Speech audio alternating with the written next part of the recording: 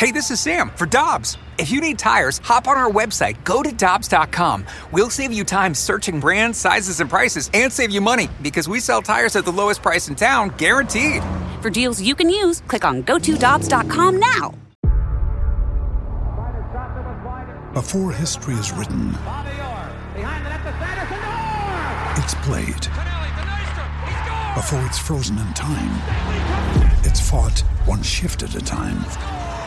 Before it's etched in silver, it's carved in ice. What happens next will last forever.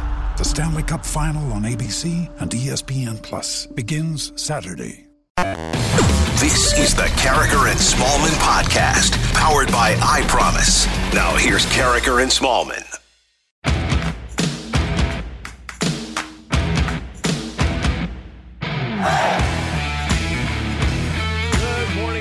And welcome to Carricker, Smallman, and Danny Mac on 101 ESPN. It's 7:01.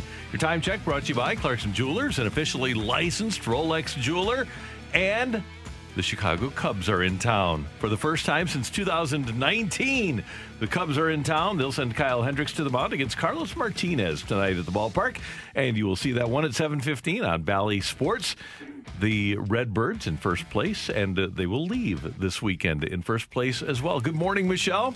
Good morning, Randy. Good morning, Dan. Hello, guys. How we doing? Great. Are we fired up about... Fired up. Yeah, we are.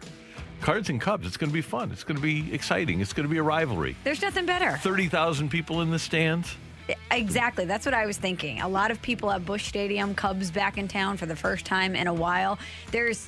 We've been searching for this to be over in the sense of normalcy. What's more normal in St. Louis than the Cubs in town in a almost full Busch Stadium? I'm with you. It's going to be great. You know what's going to be interesting, though, is looking down, from my perspective of being in the booth, looking down and seeing 30,000 fans. I'm more interested in that than the game. I really am. I'm just how people are interacting, the reaction of great plays, all of it that comes around with having fans in the stands and at Enterprise, too. Question for you. When you're in the booth and the crowd is not as big as a full capacity, do you have a different tone that you use, a different level? Like when there's a full crowd and they're screaming and you have to call a home run, is it different? So, Michelle, the better question is when I look down and I see your cutout, yes. How do I do that? Exactly. So at least I got 15,000 in there. That helps. But when I still go, it's hitting me more now than it did in the moment. Yeah.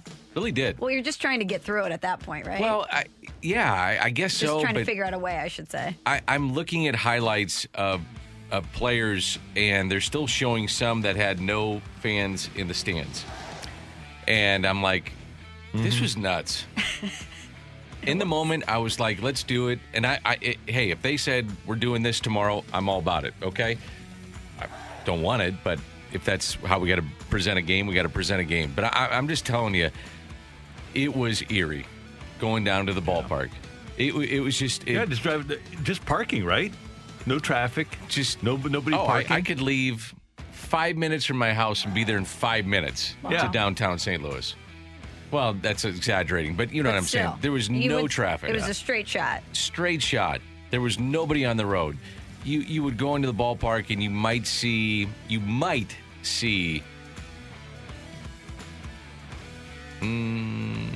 I'm walking. I'm doing my walk through the ballpark.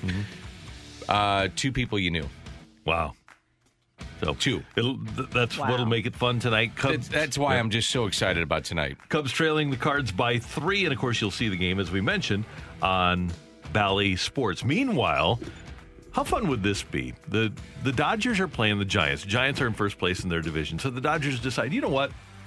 We're going to move Trevor Bauer back, give him an extra day's rest so he can take on the first place Giants, and we're just going to throw a bullpen game tonight. And they start their bullpen game with David Price.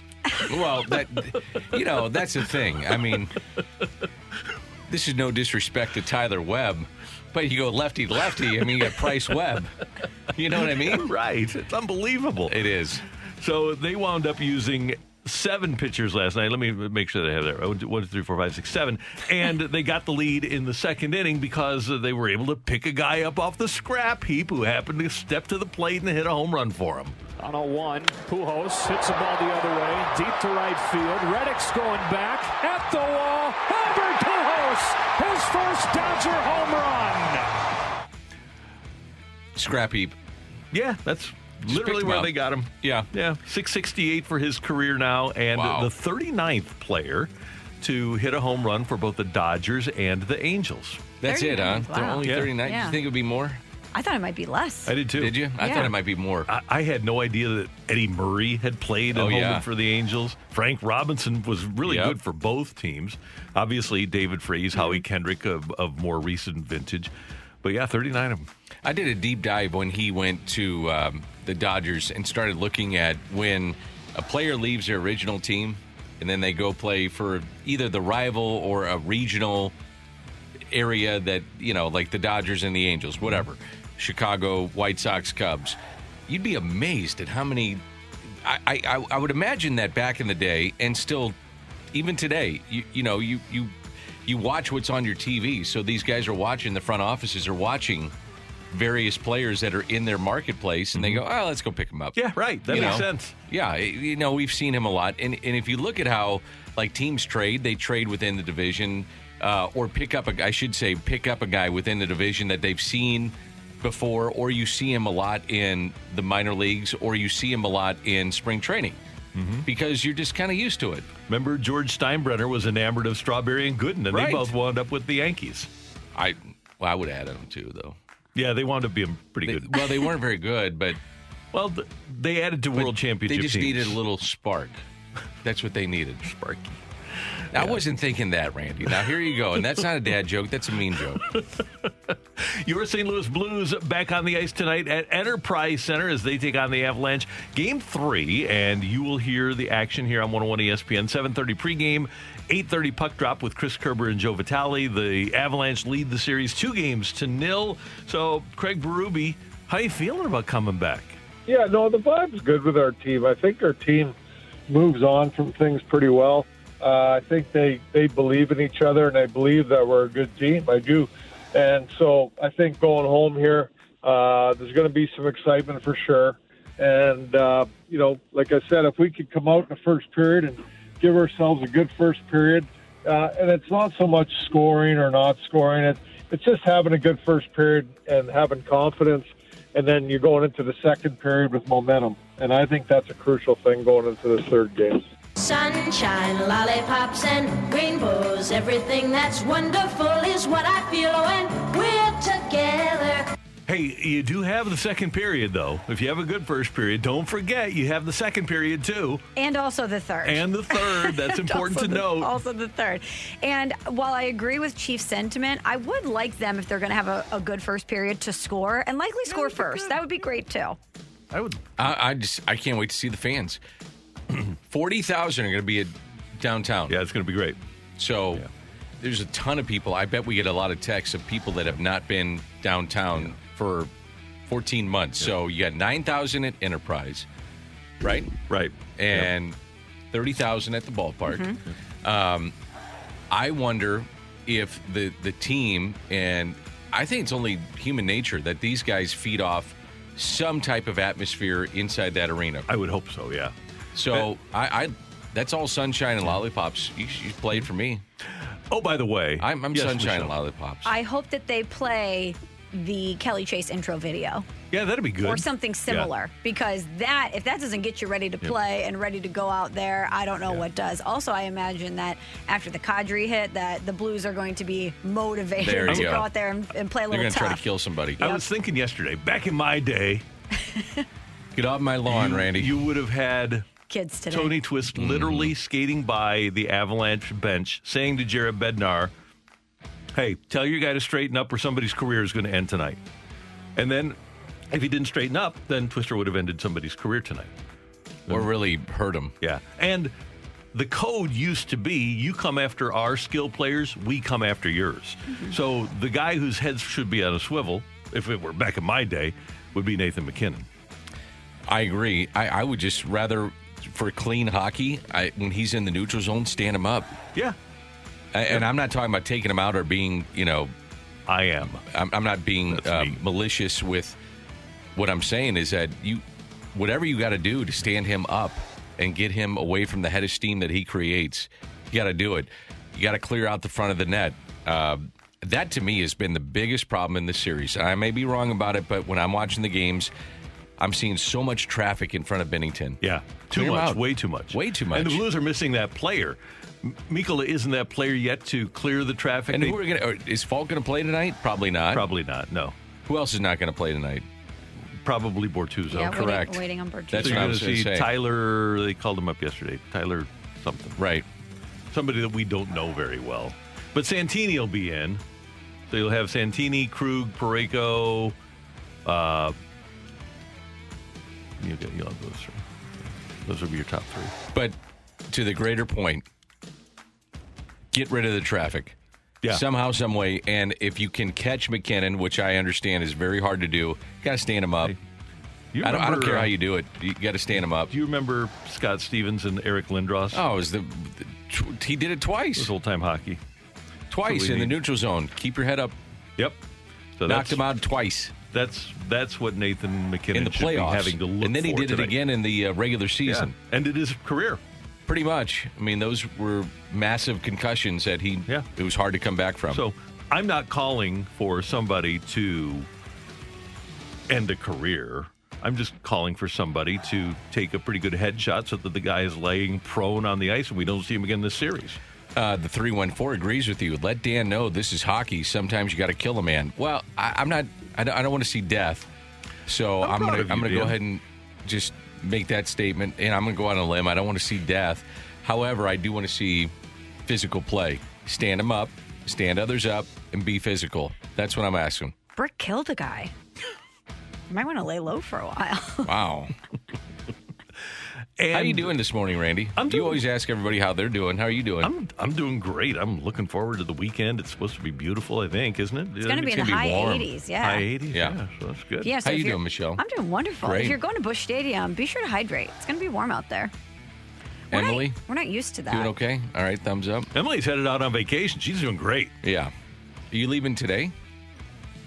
When are you leaving? Tomorrow morning. Okay. Florida bound. I'm already on vacation. I don't want to hear that. Up here. I want to make sure that you're dedicated to the next 3 hours. That's right. It's already set. We're good. No, it's never we're set. Still running the board. Yeah, you have got it. Updates. You got to get guests on the line. That's famous last words. Just saying. Okay, early take it or leave it. There's a moment during the show where Emily is like, you know what? I'm on vacation. Oh, take it. Totally. Yeah, I get that. We'll see. We respect it. You going to sleep in? On Are you vacation? Yeah. I don't know. We'll see. I think my body's going to trick me. That's why I wonder, yeah. We're going to wake What up time at do you get up in the 5 morning? a.m. every morning. We'll see. Okay, 5. Yep. And then I'm going to listen to Carricker and Smallman with Danny Mac. That's right. I'm only on Thursdays and Fridays. So I'm gonna Carricker and Smallman. Well, yeah. And then when you're on, too, I'm going to listen to I Carricker and appreciate Smallman that. with Danny Mac. Should be listening on the 101 ESPN app. Mm-hmm. Of course. Sounds good. Yeah. All right, we're off and running. hijack this? No, this is good. Okay. Oh, you know what we should mention? Probably the headlines of sports that happened last night. Yeah, and one thing that we have yet to mention is that in the contest between Michelle and I for the PGA Championship, after day one, and there's a long ways to go. You guys seen how hard that is? Yeah, it's pretty hard. Holy cow. I was watching yesterday. Yeah, my group of good golfers is +3. Michelle's group of good golfers is +5. And Corey Connors leads the way. He's got a 2-shot lead after round 1 of the PGA Championship. That was Kiowa my Island. pick. Corey Connors? Canadian, eh? Yeah. Who's Corey Connors? He's the guy that Canadian led PGA. after one run, but has no chance of leading after 2 or 3 or 4. Sam Horsfield is I did like in him. second place. Oh, yeah. Cameron Davis, no, not Cameron Smith. Randy A. Cameron Smith, not Cameron Davis. He is also among those tied for second with Keegan Bradley, Pat Bradley's nephew. Is it really? Yeah. And Victor Hovland. You I liked him, too. I was having the debate the other day. Should I go Cam Smith or Hovland? Cam Smith or Hovland? I went with Cam Smith. Idiot. And then Michelle's Brooks Koepka is -3, along with Aaron Wise. And Phil is at -2 now through one hole today. Awesome. I'm pulling for Phil. Make the cut, make it interesting. I would love to see one of the elder, I say elder, he's 50 years old, but one of those guys make a run. Remember when Tom Kite did that? Yeah, it was great. Watson did that a few years ago. The British? Freddie Couples. Yeah, I love it. Yeah. And they have it in them. Hey, they can do it. I'm rooting for the old guys. Absolutely. Well, you're not old, Randy. I am. I'm older than that, than they are. So I am. And you have a tat. I do. What if they do? And you go clubbing. Coming up next on 101 ESPN, we've got your peak, we've got your pit. We want to hear yours. Send it in to the Air Comfort Service text line 65780. Peak and pit of the week next on 101 ESPN. We're right back to the Carricker and Smallman podcast on 101 ESPN.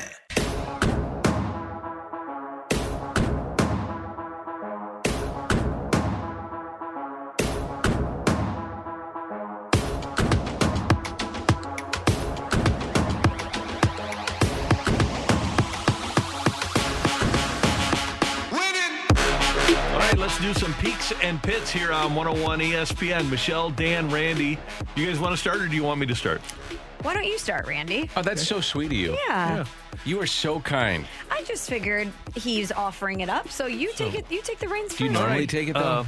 Well, normally he'll present it to us. Okay. He's driving the show, so we kind of. He's edgy with me today, though. So I'm trying to steer clear. It's a Friday. We're loose. Yeah. Okay. My pit of the week is. What do you have, Randy? Blues in general. Yeah. Oh, come on, Randy. Yeah, those Look two at him. games. You know what? That's bad. That's bad ball on you, and you better back me up on this. Okay. You tell me? Well, I'm waiting to hear what you. I'm waiting Come on. to hear. No, see, I'm backing you I up. got your back, Dan. Thank I got you. your back. Dan, you're We got all 9,000 people down there tonight. Yeah, but you're all over. Yeah, You're all that's over right. that 6-3 loss the other night. That was a real peak for you. Or was I it haven't game made one? my- Was it the 4-1 loss in game one that was the peak? Are you having trouble choosing? Randy, I haven't done my peak or pit. Is it the fact that we've been outscored? We, the Blues, have been outscored 10-4 in 2 games, and we have to win 4 in the playoffs. It's the first week of the season. Yeah, what Dan Where's the said. Tony La Russa cut? Okay. I think Randy has it somewhere. Yeah, we got it. All right. Well, I can't believe you didn't play that because you like to play, everything else. I've got my game here. Yeah.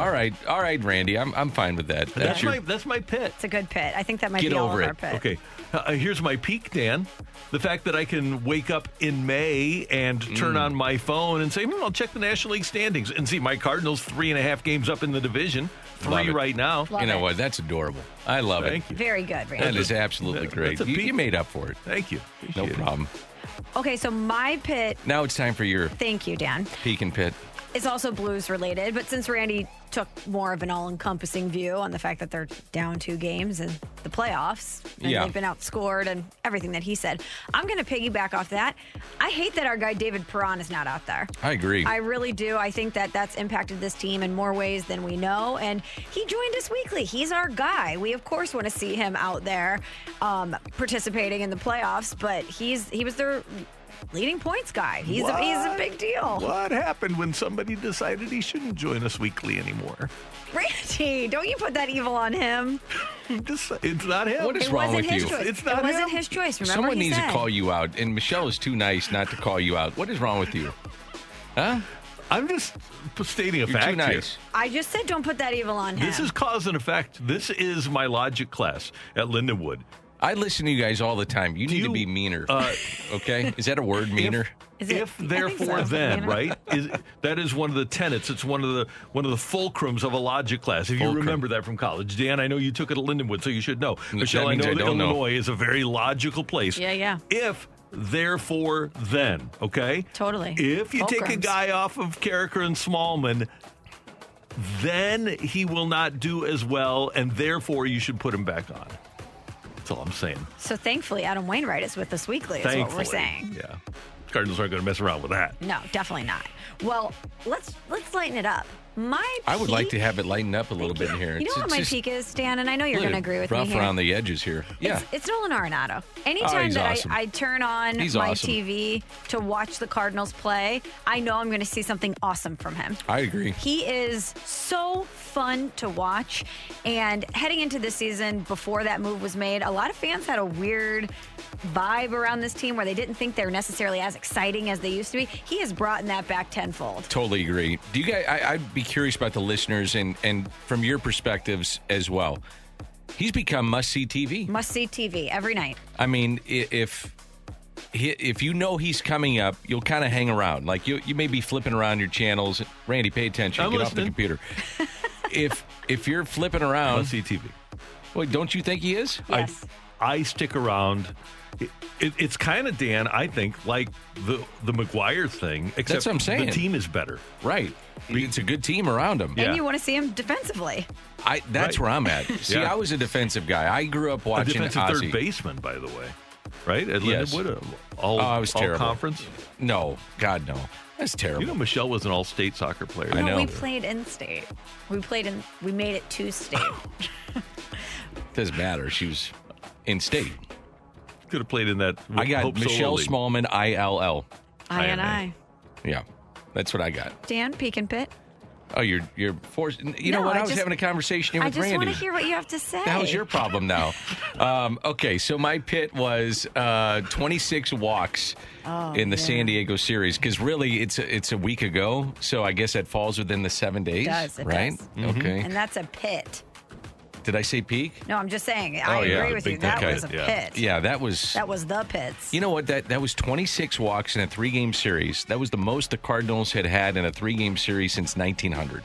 That's incredible. Wow. That's how bad it was. What a stat. Oh, my gosh. And I'm going to stay on that game. So we're not traveling with the team. And normally, if you have a game that takes 4 hours in 9 innings, you know, I'm at the site. So I'm adjusting to West Coast time. However, I wasn't there. So it was around 1:30 or 1:45 in the morning, whatever it was, when we finished up. And my peak was hanging out with Brad Thompson at 1:45 on a Saturday morning. You were not getting texts from me. I'll tell you that. Matter of fact, I wasn't getting texts from anybody. They're like, I'm out. Yeah. I'm done with this. Wow. So it was a peak and a pit on the same game. Let's get PT's a couple from Yes, Emily. What do you got? From the 314 Peak, my parents are at the PGA Championship, and Phil Mickelson gave my mom a thumbs up. Wow. Nice. Oh, Good. Here's the lucky. deal, though. How Dad felt about that. Bingo. I was just thinking the same thing, Randy. We get defensive, don't we? Yeah. Piss me off. You're going to give a thumbs up to my wife? He's 50. You know, let me take that driver and... He's 50 years old. And your mom's probably 48. I'm just saying. Phil. You have no idea. It could have been a, let's say, a young 75-year-old, 80-year-old, and he's That's giving a right. thumbs up. Hey, what's wrong with you? I'm just assuming. You are so negative all the time, No, and I'm this sick was a of positive, it. I'm actually. absolutely sick of it. You know what could determine the peak or pit of this, though, is how the wife responded back. How aggressive was her return Yeah. thumbs up? Bingo. Little That's a good call, Michelle. eyebrow raise. Because if he walks You're by thinking now, and he gives Michelle. the thumbs up, and, And then all of a she's sudden just she's like, like- "Oh, cool, whatever." If she's like, "Yeah, Phil, double thumbs up." Well, at least it's not Mardi Gras. And the pit from this person from the 314, school still isn't out yet. Oh, come on. yeah, senioritis, big time. Isn't My kids are school supposed done. to be over by now. It's I mean, May like, 21st, for God's They're sake. in school, but they are mentally done. They're like, we're out. Do they have a week or two? Is that what I it think is? next week is it. They Oh, got 3 of the. Well, I guess they all have exams. Some Oh, are harder that's than others because they're worst. the way that they are. You know, Dan, did you study Well, for I exams? started- I know Michelle No, I studied didn't. for exams because she was straight A's. But Loved studying for exams. are you serious? Big flashcard Oh, girl? okay, Loved hold on. highlighters. Oh yeah, so I was telling You're the somebody. first. Loved You're it. right. So Loser. big time loser. Yeah. Big Oh, time. good job, Which is part Emily. of the reason why I like this job is because I can take notes. What You know, it's like the what take degree did you notes, get? Broadcast journalism. Okay, well, that's not really studying. No, it's definitely Okay, not. because But idiots like us can do this, you know. big time. You know, you don't need a degree Nah, to do this. You just have to talk. What was your GPA? I think it was like a 3.8. Could have doubled mine. What and I would have dork. And that was out of 4.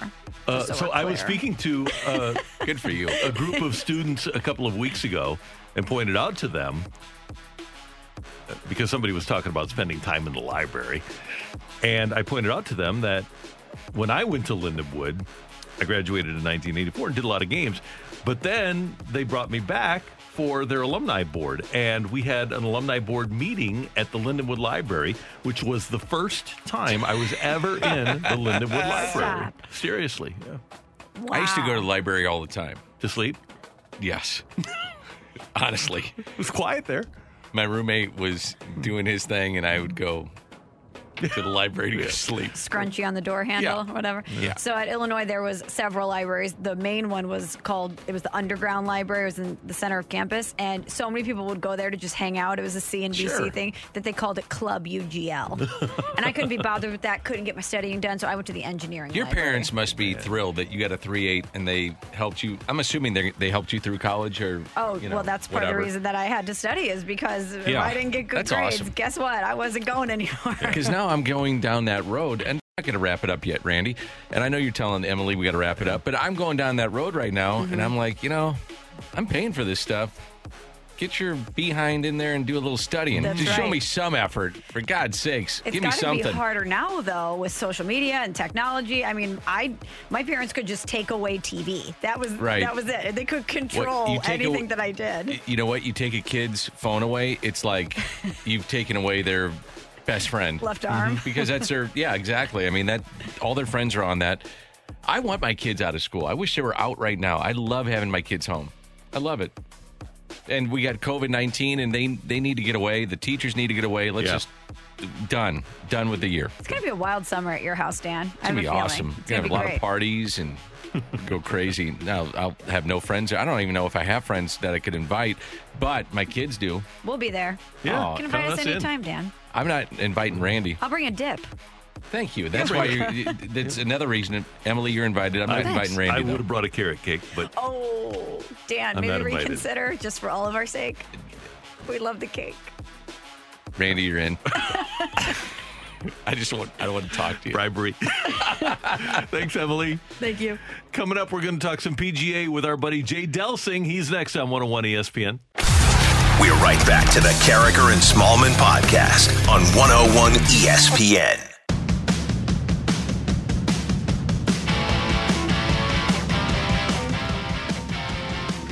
The PGA Championship underway at the Ocean Course at Kiowa Island, South Carolina, and our friend Jay Delsing joins us now, as he does every Friday morning, to talk some golf here on 101 ESPN with Michelle and Dan. Jay, good morning. How you doing? Hey, good. Good morning. Good morning. How you guys? Everything's good. How do you like that course? Is that a fun course to play? It looks very difficult. Oh, Randy, it's a beast. It is a beast. The best thing about that course is the back tees are so far back. I've taken groups down there, obviously prior to COVID when I used to have a business like that, and they look back there and like, what's back there? I'm like, some more tees are like, oh God, let's not do that. Let's go up here and play where it's a little shorter. Oh, beautiful. It's amazing. You think about the 600-yard par fives, the 500-yard par fours, and they're really not an issue for the pro golfers. But you're right, man. You get to a 606-yard par five and you put a normal golfer on that, there's no chance. No, and Randy, the big thing about the Ocean Course there is the wind. We played down there 3 days in a row with heavy wind, somewhere between 20 and 30. Oh, my gosh, the poor AMs that I was with, it just ate them alive. I mean, it was just they're like, do we have to keep playing? I'm like, no, not if you don't want to. Well, Jay, when the wind's going like that, what adjustments do you make to your game? Well, so Michelle, there's a couple things that raise scores on the PGA Tour. Rough, which you don't see hardly at all anymore. Hard putting surfaces, hard greens, and then wind. And one of the problems that makes the U.S. courses so difficult as compared to Europe is that when the wind blows hard in Europe, you can play the ball along the ground and it'll bounce, and you can roll it up to the front of the greens. Watch and look at what the Ocean Course demands. All the second shots and third shots into the par fives are all forced carries, meaning you have to hit the ball high enough to get it onto the front edge of the green because there's a big false front or a big mound in front of it. But then the ball's coming in so low, it won't stay on the green. And that's what makes when we get wind and play in most U.S. courses, it makes it so difficult to try to keep the ball in the green. So trying to flight the ball, Michelle, low through the wind so the wind doesn't mess with it too much is the challenge, and then trying to keep it on the greens. Randy has that in his bag, Jay. It's no big deal. Not a problem. Not a problem at all. I was watching yesterday. I watched for probably 3 hours, and I'm telling you, it was the most I think I've ever seen of guys being in the hazard. I've never seen how many guys were just, taking the driver out, doing the 2 links, okay, place, they're dropping it from their knee. I had never seen more in a major tournament than what I saw in 3 hours yesterday. It was unbelievable. I know, Danny. And am I right about that, or is that just always? Oh, no, you're spot on. You're spot on. And how dumb is it that we have to drop from our knee? I mean, golf's already questionable about, are they athletes? What are we? And then we drop from our knee. It's the worst look. It's like, oh, we'll just drop this ball, 1 foot from the ground. What does that do? I kind of like it, though. I'd rather do. Let me ask you this, though. I'd rather do that than drop it from my shoulder length, right? I mean, if I can, at least get a little soft landing area, I'd rather drop from my knee. Well, it definitely feels like you got a better chance of getting a good lie from this soft drop. Yeah, definitely. But I couldn't believe how many guys were in the hazard. And I've never seen in a 3-hour period where I watched, it was yesterday afternoon watching live, I've never seen that many guys hit it left, right, wind take it, whatever. I mean, it was unbelievable. It was unbelievable. And that course, Danny, that course is so penal, too. If you're a little bit off, oh, man, and then you get on the wrong side of the green there. If you hit it over the green or like at 7, the par 3 is at 16 or 17, you hit it over that thing, you could be chipping for days. You got to go up the hill and down the hill. Oh, man, it's tough. Jay Delsing with us on 101 ESPN. And Jay, Phil Mickelson has moved into second place. He's only 1 shot off the lead at the moment. At the age of 50, at that course with the wind like you talked about, is Phil capable of keeping it up for 4 days? That's the greatest question. I don't know. I mean, Phil's a Hall of Fame guy. He's won 40-some-odd tournaments and 5 majors, I think.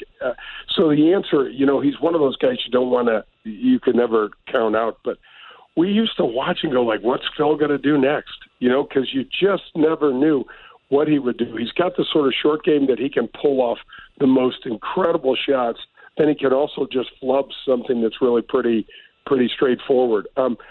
50, really tough, Randy, to me to see him be able to sustain it for 4 days. But I think it'd be a great story.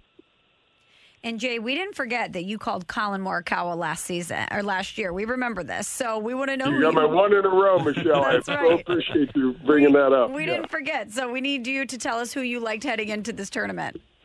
So I had a friend call me yesterday, and I picked Viktor Hovland. Victor is a young guy. He's already won on the PGA Tour.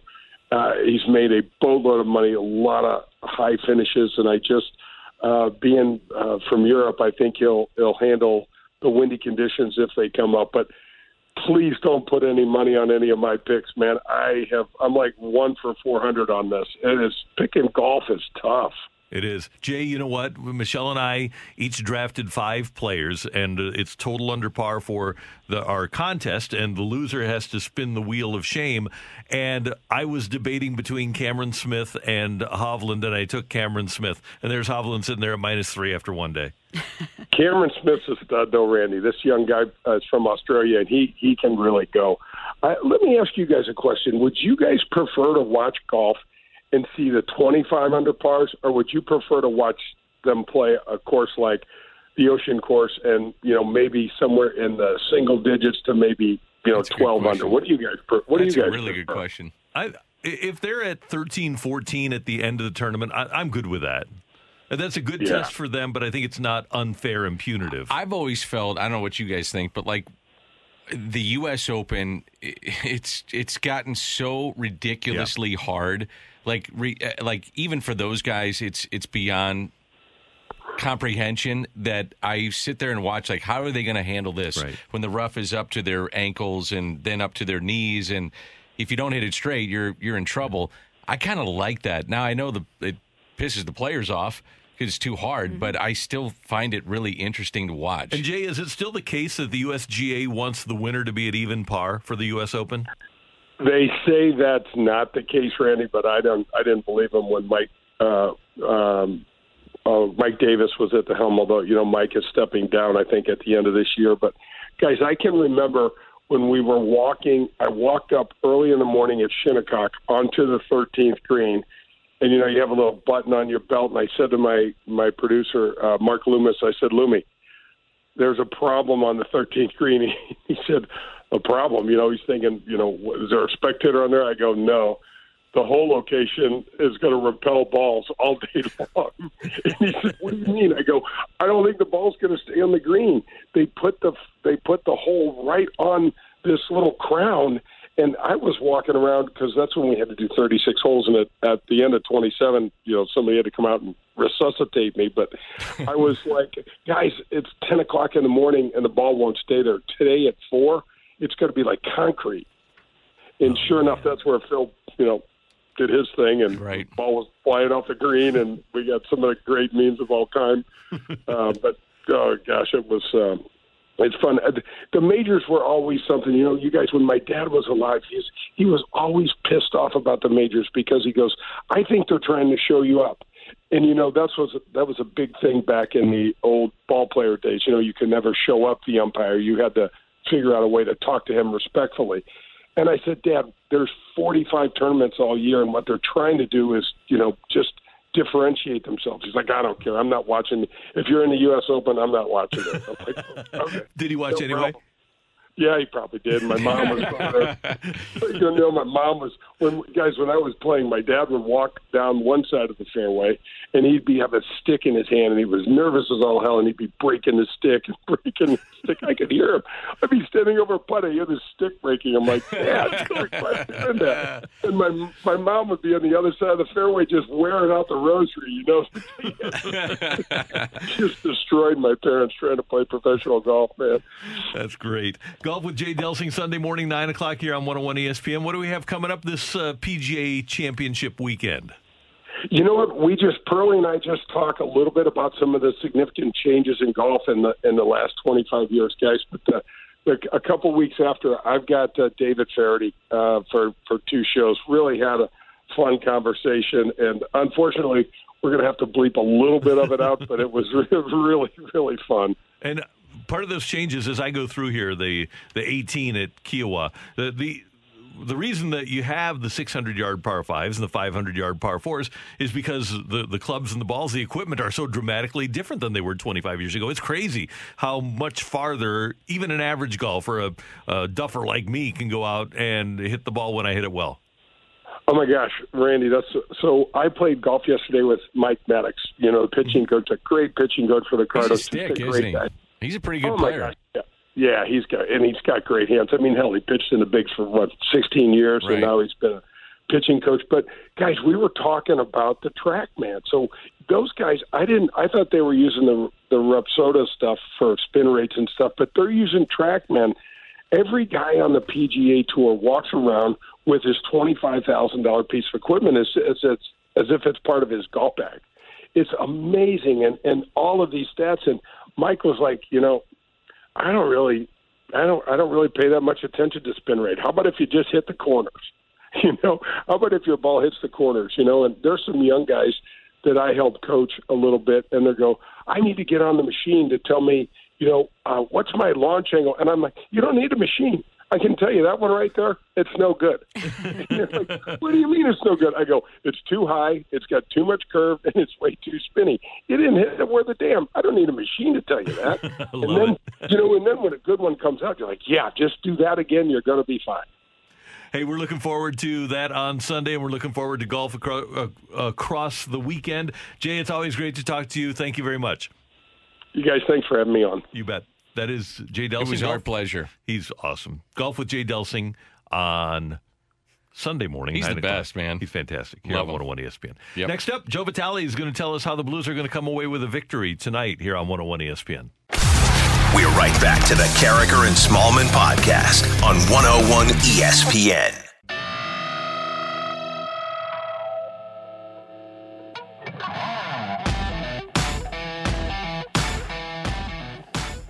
It is time for Take It or Leave It. I said the wrong thing. Dan told me to pay attention. I was given a... Pay attention, Randy. I was given a message that Joe Vitale was going to join us at something 45.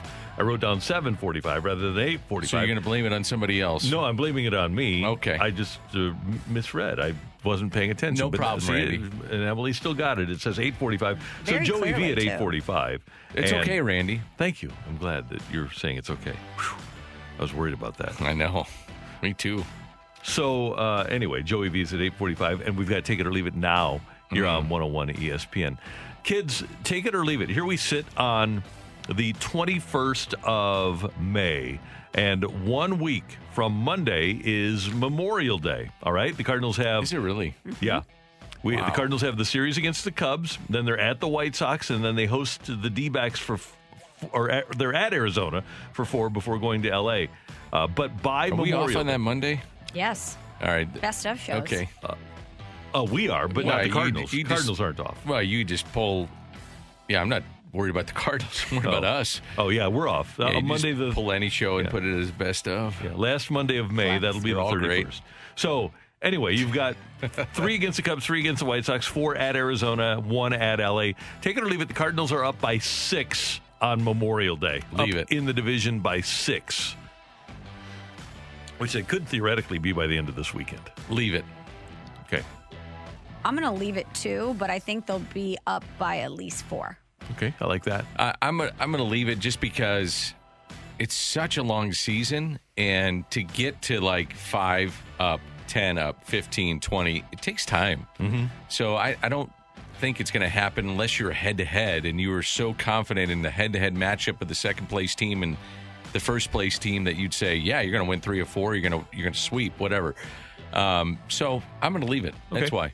Yeah, you're going to have a problem with the White Sox next week. The White Sox are, even They're with really their good. horrible manager and a couple players out, they're still pretty good. They're in first place. That road trip that they have coming up is going to be tough. Yeah, it is. No doubt. You're going to find out who you are. Well, and Arizona at home is a little bit better. Now, they've played a lot of road games. They're 9-9 at home, 9-18 on the road.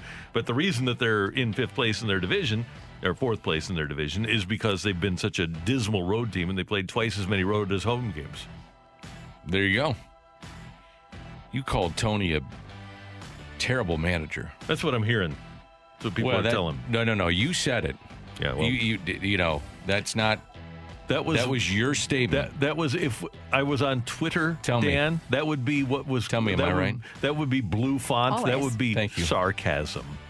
Oh, Sarcasm that font. was sarcastic? Yeah. Let me write that down. That was Randy. What time is it? It's 7:57. 7:57, Randy sarcasm. So, Got guys, it. Albert Pujols, he hit his first homer with the Dodgers last night. He's now sitting at 668. Take it or leave it. He gets to at least 675 by the end of this season. Ooh, that's a good one. Thank you. I'm so going to he's take got that 7 more homers to get to 675. Correct. with Seager still out. It's all about playing time. Right, and he's going to get playing time because Seager's out for at least a month. So that's what I'm looking at. I'm saying, yes, I'm going to take it. Bellinger's out too. Right. And Pollock is out. Plus, you can move Muncy to second if you wanted to. You can do some different things with that. You got interleague play. Boy, he had 5 home runs and 82 at bats. I'm going to leave it. I'm going to leave it, but he'll be close. Okay. But I mean, I'd love to see him go on a tear, which he could do that too, and obliterate that in a month's time. Yeah. You got one for us, or are we going to Emily? Emily. Emily, what do you got for us? From the 314, take it or leave it, the Cardinals need to go out and get a premier starter and keep Reyes as the permanent closer. Well, he's going to be your closer anyway. This year. Yes. There's a guy from St. Louis, and That's what I was thinking. he's pretty good, and, his team's not doing great, and he is a free agent to be. I just, thought about Max Scherzer. Oh, I thought you were talking about somebody else. But Who do you think I was saying? would be great. Who do you think I was talking about? I thought that we were going Jake Odorizzi, but he's hurt. He is hurt with Houston. Yeah. How cool would it be to have Scherzer come to St. Louis? It'd be pretty awesome. Yeah. Can you Can you imagine if in the same season the Cardinals got Scherzer and Arenado, two of the guys that Cardinals fans have been and they're thinking still about productive for so long? Yes. Would Mike Maddox give up number 31? Oh, it goes down to the numbers, Randy. Again. I love that that's your first thought. Why do you think about numbers? I don't know. I just do. It's odd. It's weird. It is. You need to stop. I know. You have a problem with that. Oh, no. It's a good thing. No, it's not. You need to just Remember stop. Mike Anderson in the 70s? He wore number 27. Yeah, you need to stop. Yeah. So did Todd Zeal in the 80s. Yes, he did. I think that if Max Scherzer I'll comes go here, tit for tat for you on this one stuff, don't you think that they would be willing to give up the number for I think so. Scherzer? Matheny gave up 22 for Will Clark for a month. Yeah. A couple months. Emily, and what Hayward, else do you right? have? Didn't he give it up for Hayward, too? He did. Yeah, he wore number 26. Yeah. Generous. Very nice. Yeah, Emily. What do you got? From the 636, take it or leave it, Sandy Alcantara would benefit this team more than Randy A. Say that No, again. I'm going to leave that. Say it again. Sandy Alcantara would benefit this team more than Randy Arozarena. I'll take that. Randy Arozarena has 3 home runs in his last 2 games. Yes, he did. He made a great catch over the wall last night. Yep. Going crazy. Yeah, I would take that offensive production, plug him in left field, and just say, go with the big boy. Yeah, Randy A. Going Alcantara. It's pretty good. Remember seeing his debut. We did his debut, and he was pitching 100. He's throwing 100 miles an hour when he came out in his pitching debut, and I thought, this guy is really good. And he is. And he's developed into a frontline starter. He's a number 1 for Miami. I mean, number 1 starters aren't falling off trees, man. No. So that's why I just think the Cardinals have more pitchers than, and you never have enough. But here's the thing, though. Have you looked production. at the outfield production that the Cardinals have gotten this year? It's pretty good. It's been good. I'm just not convinced that Tyler O'Neill's capable of staying healthy. 6 times, I think, now on the injured list in his career with the Cardinals. But, we can look at Adolis Garcia. We can look at Randy Arozarena. We can look at others. But, you know what? You okay? Yes, I just accidentally knocked this mic. Sorry. The outfield's been pretty good.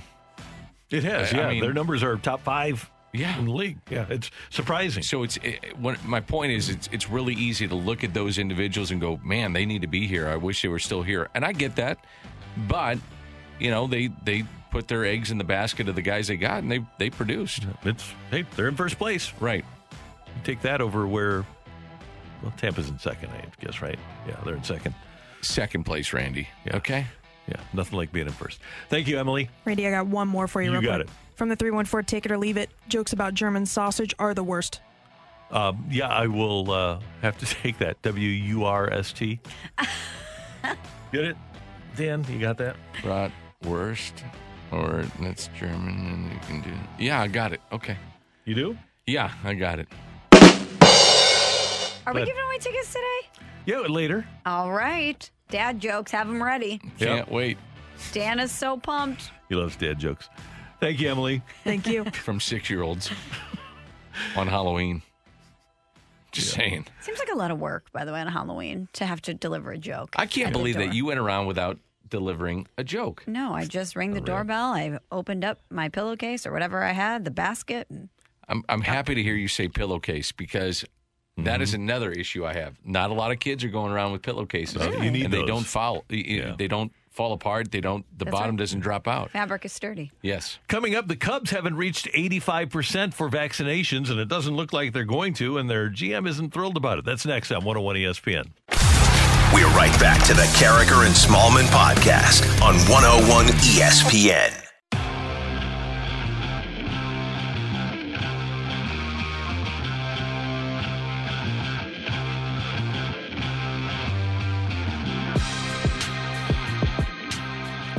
Early on in the season, the Cardinals reached the 85% threshold of people vaccinated within their traveling party so that they didn't have to wear masks anymore. They didn't have to socially distance in their clubhouse. They could get back to as close to normal as possible. And Cubs president Jed Hoyer said yesterday that he's disappointed that the Cubs haven't reached the 85% vaccination threshold. He said, it's disappointing to not be at 85% as a team.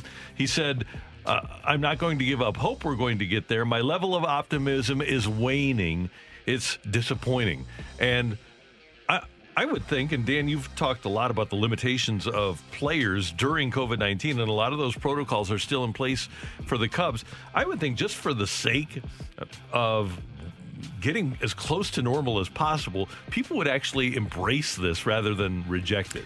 You would think that, and I don't begrudge people that get the vaccine or don't get the vaccine. It's your personal choice. But in terms of getting to the 85% threshold, I can tell you in talking with some of the players, it's been great for them to actually have some normalcy, be able to go out to a restaurant. A lot of guys now, I mean, you think about, at least I think that, correct me if I'm wrong here. So I think a lot of people think when guys go out on the road, they're always, they're going to a bar, a restaurant, they're living it up. And that's actually not what happens.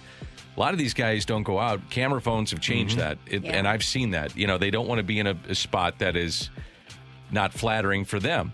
And also, you keep your body in the best possible shape you can because the window to make the money is short. It's a small window.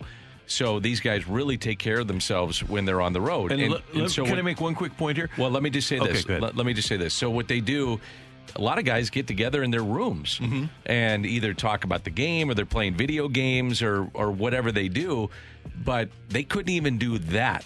Right. Per the protocols, you could not gather in a room. So now they can do that. And I don't know if the Cubs are allowed to do that now, if they can go for a walk without telling somebody.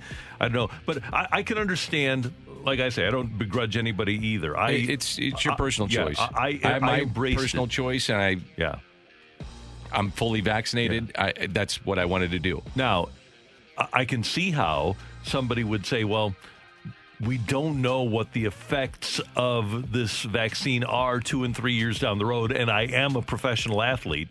So I can understand, especially from that standpoint, from somebody who's making a lot of money, why they would question what the long-term effects might be. The thing I hear is that, these guys know their bodies so well because they're so in tune, whether it was COVID, pre-COVID, post-COVID, whatever.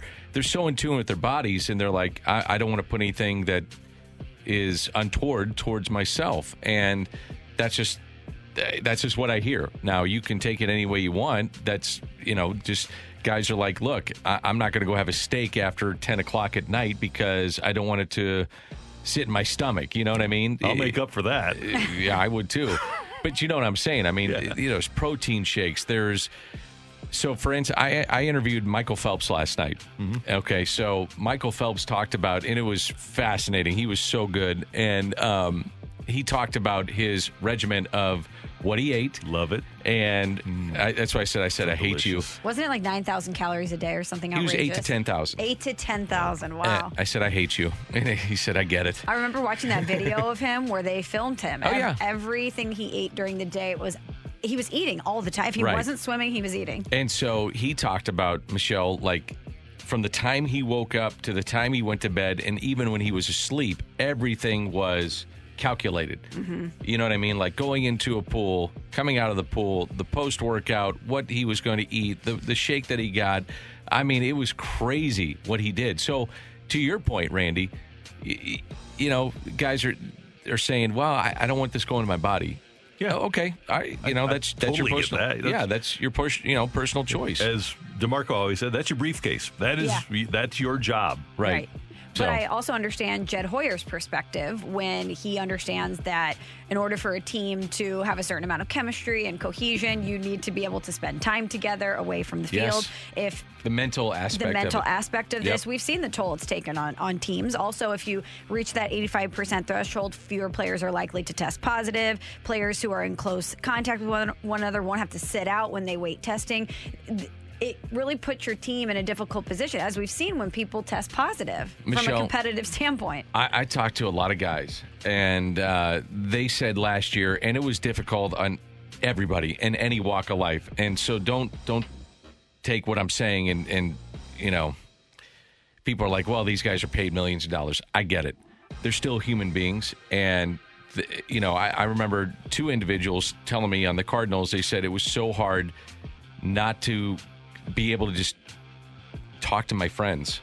We tried to adhere to the rules and stay socially distant and not congregate in rooms and in the clubhouse were away from each other. And remember, they were supposed to show up to the ballpark late, put on your uniform and go do your work and then get ready for the game and then go home.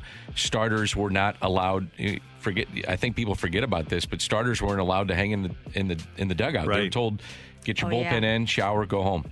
Or if you don't want to shower here, just go home. But you're not allowed to be around us. I mean, those are the things that. And anytime I talk to a former athlete, I say, "Hey, what was your favorite time of being an athlete?" You know, like what. And it's not a play, it's not a moment, it's even to an extent not a championship. They always talk about being with my buddies at dinner, hanging out, being in the clubhouse. The camaraderie. Hanging out during a rain delay, Yeah. you know. They didn't have that. And, you know, we think about in any walk of life, you want to talk to your friends. They didn't do that. So that was very, very tough on a lot of people. One quick note here. This is the Michael Phelps Olympic breakfast. 3 fried egg sandwiches with cheese, lettuce, tomatoes, fried onions, and mayo. 3 of them. 2 cups of coffee. 1 5-egg omelet. A bowl of porridge. I didn't know porridge was a real thing. Yeah. 3 slices of sugar-coated French toast and 3 chocolate chip pancakes. Delicious. Yeah. For lunch, half a kilogram of pasta, 2 large ham and cheese sandwiches with mayo on white bread, energy drinks that supplied him with another 1,000 calories, and then dinner, he slowed it down. He had the other half kilo of pasta, an entire pizza, and more energy drinks. He said that you listening to him last night, you understand why he is really the greatest Olympian. You can make case he's the greatest Olympian that is walking the planet, has ever walked the planet, but he said that when guys would take, I said, what was so you get ready for, say the Olympics were going to be in July. The Olympics were going to be in July. All right. So I said, what was your peak training? He said, December. December was the time when you're amping it up. And I said, well, what would you do? And he talked about being up from basically 6 in the morning till 10 o'clock at night. Every hour was calculated. But he also said when other guys in the off time getting ready for Olympics, so 2-3 years out, there were guys that would take, let's say, a Sunday off. He said he never took a day off. And he said, then he put it into terms of tenths of a second. He said, I could get better every time in the pool by doing this, that, and the other on a Sunday. Other people weren't doing that, and that made me a tenth of a second better. And that's why I did it. Wow. He was awesome. It's great. He was awesome. That's today's Fresh Take here on 101 ESPN. Coming up, we want to hear from you. Blues and Avalanche tonight at Enterprise Center. 9,000 people in the stands. And the Blues win Game 3 against Colorado if... Fill in the blank with your texts and your mic drops to the Rhino Shield mic drop with the 101 ESPN app. Blues win Game 3 tonight if is next on 101 ESPN. We're right back to the Carragher and Smallman podcast on 101 ESPN.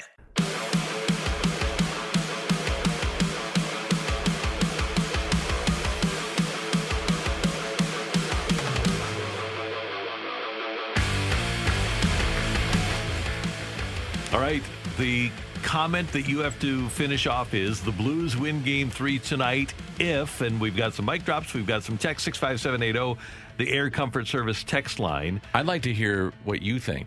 What and I Michelle. think is, I was going to say, I have something too. And the Blues have an MO. The Blues talk about getting to their game when they're good. And it's easy to say neutralize Nathan MacKinnon. The only way you can neutralize Nathan MacKinnon is if he doesn't have the puck. Mm-hmm. So the Blues win tonight if they get back to their offensive zone possession game and don't let Colorado have the puck. You can't score from 200 feet away. So the Blues need to forecheck and maintain offensive zone possession. I'm with you. I think my first thought is the Blues win tonight if Nathan MacKinnon doesn't play. Watching the Blues try to contain him is have you ever seen a cat try to catch a laser? It reminds me of that. Yeah, the laser's going, you think you have it, and then all of a sudden it moves to the other side of the wall. That's the Blues trying to catch Nathan MacKinnon. So the more that you can make sure that he doesn't have the puck, I'm with you, Randy. I also think if they come out tonight and they are physical early, they want to make a statement about the Kadri hit. The Blues are a physical team. If they set the tone, I think that they're going to be in a good spot. Blues Avs Game 3 tonight right here on 101 ESPN, and the pregame is at 7:30. It's on Bally Sports as well. I think comes down. I don't know how you do it because he's so fast and he's so quick, but you got to stand him up. I don't know how you do it, but the focal point has got to be McKinnon and saying, get the puck off his stick. And when you are trying to do that, it's kind of a double-edged sword here. You can't let the others that are on the ice with him free. So, and the other point I was going to make is that I want to see traffic in front, and I want to see traffic cleared out.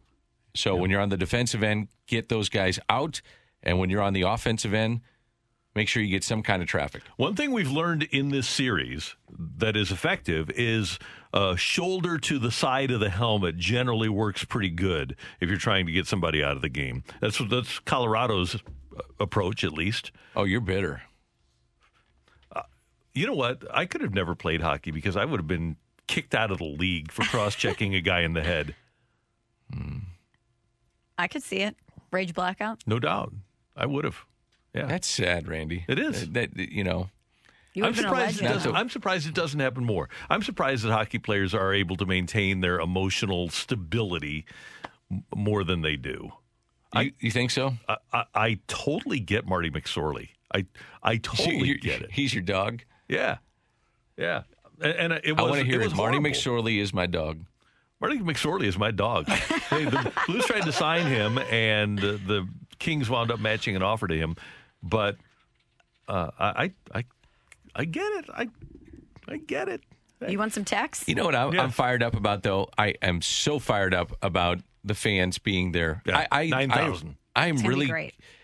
Curious about what it looks like, what it sounds like, because, you started the season with nobody except the players on the ice. Mm-hmm. Think about that. And when you think about a sport and playoff hockey where you think about fans, I just think this is the sport that you have missed the fans maybe the most. The emotion, absolutely. Yes, of playoff hockey. So you're going to get 9,000 in. It's going to seem probably like 90.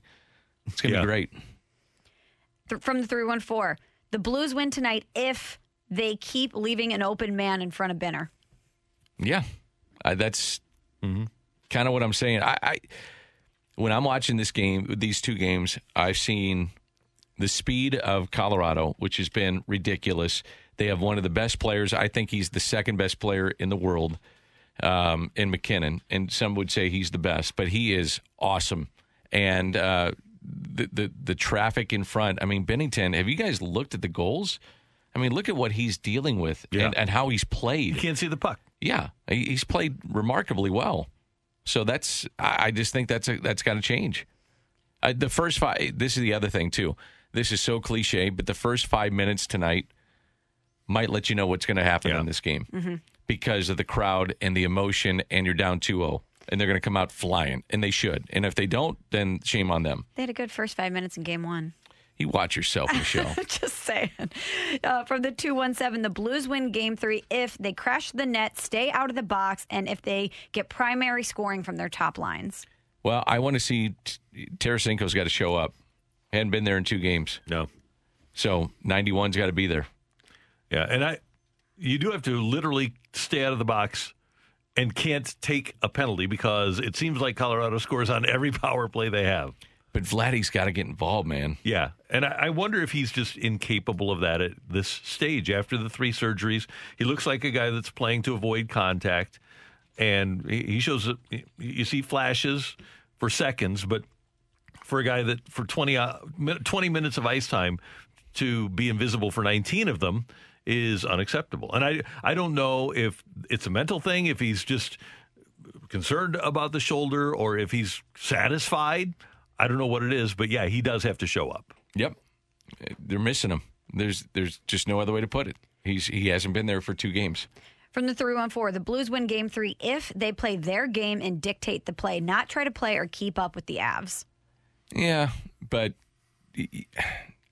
that's easy to say, but they are so fast. Yeah. So you got to make the adjustment on your end. You're not as fast as them. You're not as quick as them. And the Blues don't have what they had a couple of years ago in terms of dictating play because their fourth line isn't what it was. And that Bozak Maroon, Thomas line. Remember, Bozak was playing really well. Thomas was playing really well, and he's not now. And Maroon was here and provided that net front presence that the Blues don't have at the moment. So that's two lines that were tempo setters. And then, obviously, you had Jaden Schwartz rocking and rolling. Shen and Schwartz were playing great. Shenner's still playing great, but we have missed Jaden Schwartz as well. And we don't have David Perron playing either. So it's hard to set the tempo and go against a team like Colorado and not have them succeed when you don't have all your guys. And by the way, I think the Blues they're going to have to retool a little bit during the offseason. They're missing some key elements of championship hockey. You want one more? One more. From the 314, the Blues win Game 3 if the Avs forget to get off the bus. That would be the case. A lot of people are saying that on the text line. 314, the Blues need to dress the Hanson brothers. That would help. That would help. That'd be your fourth line. Like Bob? Go right by the bench and just slap everybody with your stick. It's going to be tough, but I'm excited about 9,000 fans down there. I'm looking at the positive of it, that they're going to get a boost off the crowd, and I do think that's going to happen tonight. It's going to be like watching a different game tonight. You need to take the knife and jam it through their eye into their brain and kill them. Oh, thanks, Army. I agree with you, but you got to get there first. Yeah, got to catch them so that you can hold their head, jam the knife into their eye and through their brain and kill them.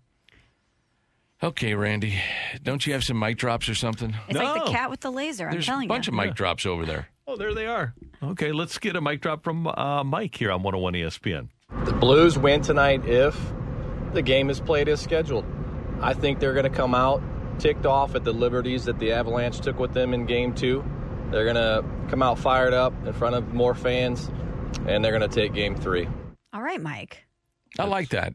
I think he's right, though. Again, the first 5 minutes, you come out, place is going to be rocking as much as it can be. It's going to feel like 19,000. Yeah. You're going to have 9,000 in there. But imagine playing and you had no fans for the better part of the season. So you are going to feel the adrenaline of the home crowd. And let's get to Matthew as well here on 101 ESPN. The only way the Blues win Game 3 is if the Avalanche's bus crashes on the way to the arena. Yeah. This postseason is like getting socks for Christmas.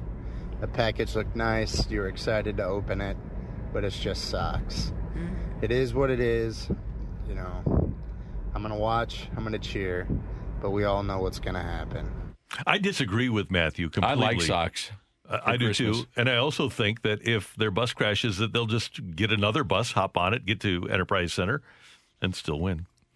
Poor Randy. We're going to get to that later. We've got I want more it right coming now. up. I want it right now. Unfortunately, Dan, we've got to get to the fight so you can root for we got a Hall of Fame. Yeah. Potential Hall of Famer. Yeah. That's next. HOF on the line. Are you going to root for Randy? You'll find out next. All right. Yeah. That's right. Fine. You guys are trying to go to break, whatever. On 101 ESPN. We're right back to the Carricker and Smallman podcast on 101 ESPN. Welcome to the fight on Carricker and Smallman. In the red corner, Average Joe Listener. And in the blue corner, the undisputed king of morning drive. Please welcome Randy Carricker.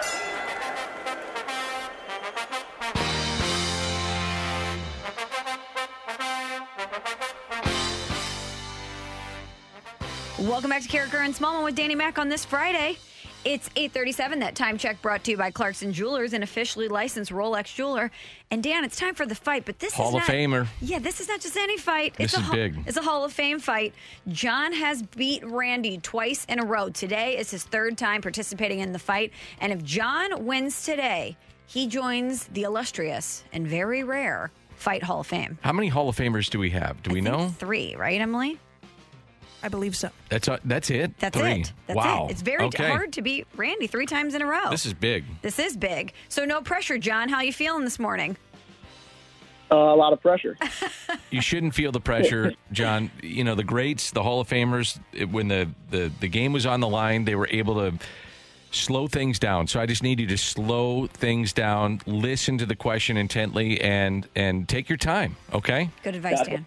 Thank you. You know, when we interviewed Mark McGuire about the home run chase, he would talk about breathing exercises Exactly. and things that he did before the game. Visualization. Just get his mind right. So, John, visualize your face on our website as a Hall of Famer, and you'll be good. Will do. All right, question number 1, John. You sound fired up. I sound so pumped. Which former Blue and Hockey Hall of Famer holds the Blues franchise single-season record for assists? And I give the options, right? Are we doing? We do the options. Yeah, Okay. let's do it. We're doing it. Bernie Federko, Adam Oates, or Brett Hull? For assists, not goals, right? Yes. Who holds the Blues franchise single-season record for assists? Season singled record. Federko, Oates, Hull. I'll go Oates. Okay. For what university did Baseball Hall of Famer and Cardinals Hall of Famer Bob Gibson play college baseball? Was it Wayne State, University of Nebraska, or Creighton University? So essentially, where did he go to school? Nebraska. Question number 3, John. Pro Football Hall of Famer, and yes, you might be sensing a theme with this fight. Hall of Famers like yourself, potentially. Hall of Famer. Troy Aikman joined the NFL and the Dallas Cowboys during the 1989 season. Who was his first head coach in the NFL? Is it Barry Switzer, Tom Landry, or Jimmy Johnson? Jimmy Johnson. Which Baseball Hall of Famer and Cardinals Hall of Famer was nicknamed the franchise? Was it Stan the Man, Lou Brock, or Ozzie Smith? I'll go Lou Brock. Okay, let's check our score. Yep. Randy, come on in. Come on in. My favorite thing that happens during the fight is anytime Randy walks past Dan, Dan will cover up his sheet of paper, or today he flipped it over. Yeah, I don't want him. Sure. I don't want him cheating. He's looking out for you, John. Thank you. I appreciate that. Oh, you're welcome, John. I want to take care of you here and make sure it's a fair fight. Randy, say again, good morning to John. Good morning, John. How you doing? I'm doing good, Randy. How are you? Doing well. Thanks for listening. Thanks for playing. Good luck. Thank you. All right, Randy. How you feeling, Randall? I feel fine. I like it when Randy does the fight. He doesn't get in his chair. He stands at his microphone. Helps me think better. Do you ever notice, Dan? He gets into like a little power stance too. Big time. Separates his legs a little bit, get a good foundation there. He sways back and forth. You got to have a good base. It's all about the foundation. All right, Randy. Let's go, John. Hall of Fame on the line. Mm-hmm. Question number 1.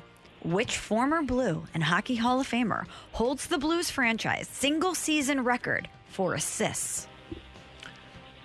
The single-season record for assists by a member of the St. Louis Blues. Correct. Hockey Hall of Famer, number 12, Adam Oates. For what university did Baseball Hall of Famer and Cardinals Hall of Famer Bob Gibson play college baseball? That would have been, I believe, Creighton University in Omaha, Nebraska. Randy, Pro Football Hall of Famer Troy Aikman. He joined the NFL and the Dallas Cowboys during the 1989 season. He did. Dan taunting Randy here, which I love, by the way. Who was his first head coach in the NFL? The first head coach for Troy Aikman in 1989. I believe that we kind of thought that Jimmy Johnson would go after Steve Walsh, but Jimmy Johnson decided that he would take Troy Aikman with that 1989 first-round pick. Which baseball... Second pick in that draft, Dan, was Barry Sanders. Which baseball... Or no, Tony Mandarich. I'm sorry. Glad that was not... Can I do the questions? Yeah, go ahead. He's trying to flex on him. Which base... I know. Tony it's Mandarich. Ridiculous. Stop. Barry Sanders 3. Deion Sanders 4. Broderick Thomas 5. You're amazing. It wasn't Broderick Thomas. It was Derek Thomas. Exactly. Broderick went 6. Which Baseball Hall of Famer and Cardinals Hall of Famer was nicknamed the franchise? The franchise. Who was the franchise? He's toying with everyone's emotions. I'm not.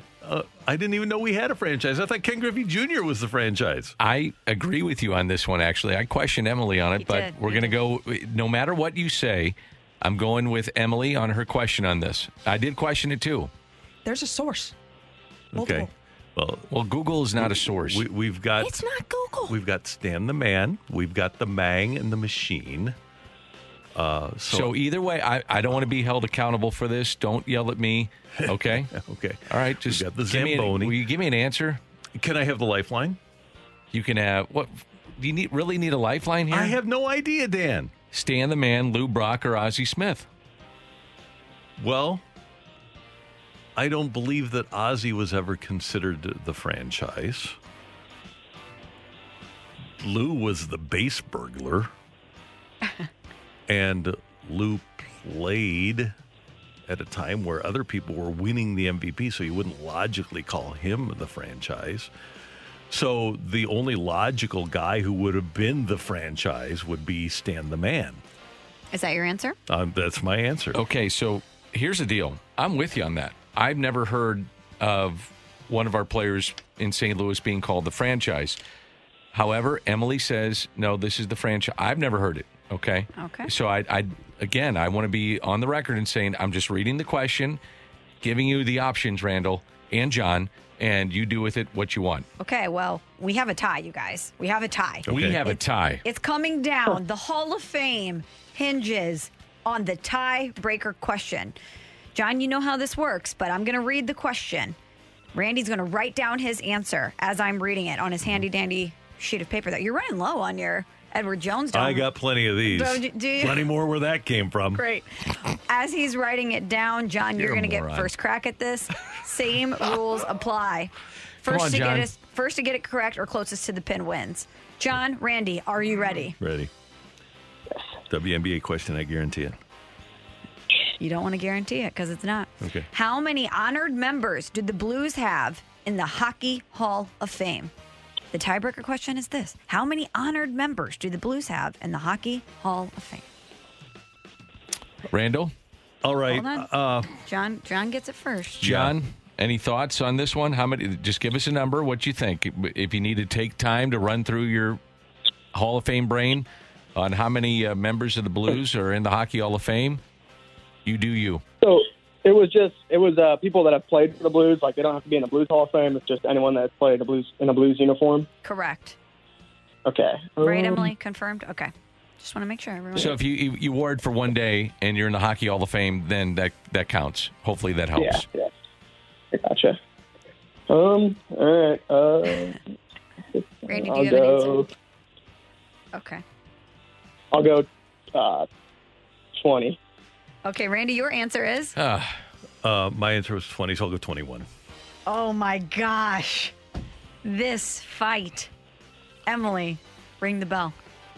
The winner and still champion of the fight, Randy Carricker. The Fight, sponsored by Ryan Kelly and HeroLoan.com. Check out how they help veterans and service members at the new and improved HeroLoan.com. You guys are not going to believe how this played out. Before we get to the tiebreaker question, Justice for John. Let's reveal our answers. So the Blues franchise single-season record holder for assists is Adam Oates with 90 assists, and that happened in the 90-91 season. Bob Gibson played basketball and baseball for Creighton, then he went to the Globetrotters, then he went to St. Louis. So you both got, John said Nebraska, Randy said Creighton. It is Creighton. Troy Aikman, his first head coach in the NFL was Jimmy Johnson. I'm honest about this, and I study Cardinal history. I love it. I talk to a lot of these people. I don't ever remember hearing, and I'm sure it's the right answer, but Lou Brock his nickname was the franchise. I never, seriously, Randy, had you heard that? Never heard it, and let's see. Well, they have him at Baseball Reference as the franchise or the Rocket. Okay. And they don't have him as the base burglar, which is... That's what I always thought. That was his primary nickname here. Right. So John got that right because he's a Hall of Famer in my book. Well, then it gets to the tiebreaker, and this is where it gets a little sticky. So the question was, how many honored members do the Blues have in the Hockey Hall of Fame? John and Randy both guessed 20. Randy, as we saw, wrote down 20. But since John said 20, Randy upped it. He went Price is Right and went 21, and the answer is 24. I'm going justice for John. Me too. I think he needs to be back on Monday. He shouldn't have said 20, right? Well, you said 22. You said 22. But who gets the first choice? We can't pick the same thing, right? Sure but you can. Wrote Why down can't you? 20. That was you just making up the rules now? Well, no, the rules have been made up a long time ago. Justice for John. And I'm going to stand with that. I'm with you. I think justice for John.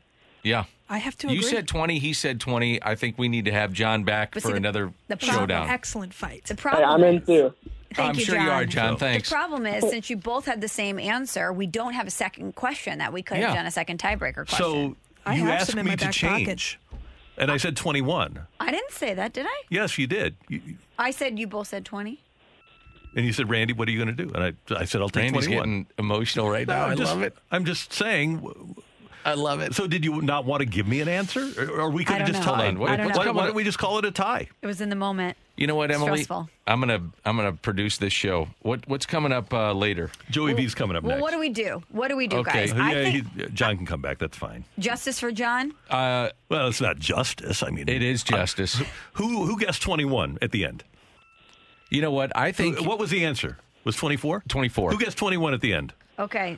But you both said 20, so just pipe it down over there. Hey, Emily, what do you think about having John back at like 9, 10 or something? We come back with a tiebreaker. No, that's, We could do that, or no, that's okay.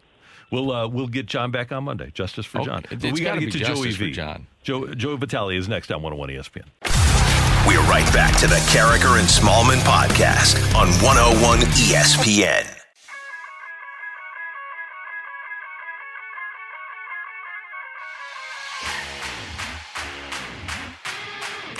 The great Joe Vitale joins us now on 101 ESPN. Joey and Curbs will have the call for the Blues and Avalanche game 3 tonight, 8:30 at Enterprise Center. There will be 9,000 fans in attendance. Looking forward to that. Good morning, Joey. How you doing? Randy, good morning. Yeah, 9,000 fans. Boy, it's going to feel like a KISS concert back in the 1980s. I'm excited for this one. It's going to be great. Our question of the day is, the Blues win game 3 tonight if blank. So what's your answer? You know what? The Blues win game 3 tonight if Binnington can continue to play the way he did in the first 2 periods of game 1. You know, I think that the Blues can be opportunistic, maybe get a couple power plays and have that power play continue to click the way it's been going. Mike Hoffman maybe gets a power play goal.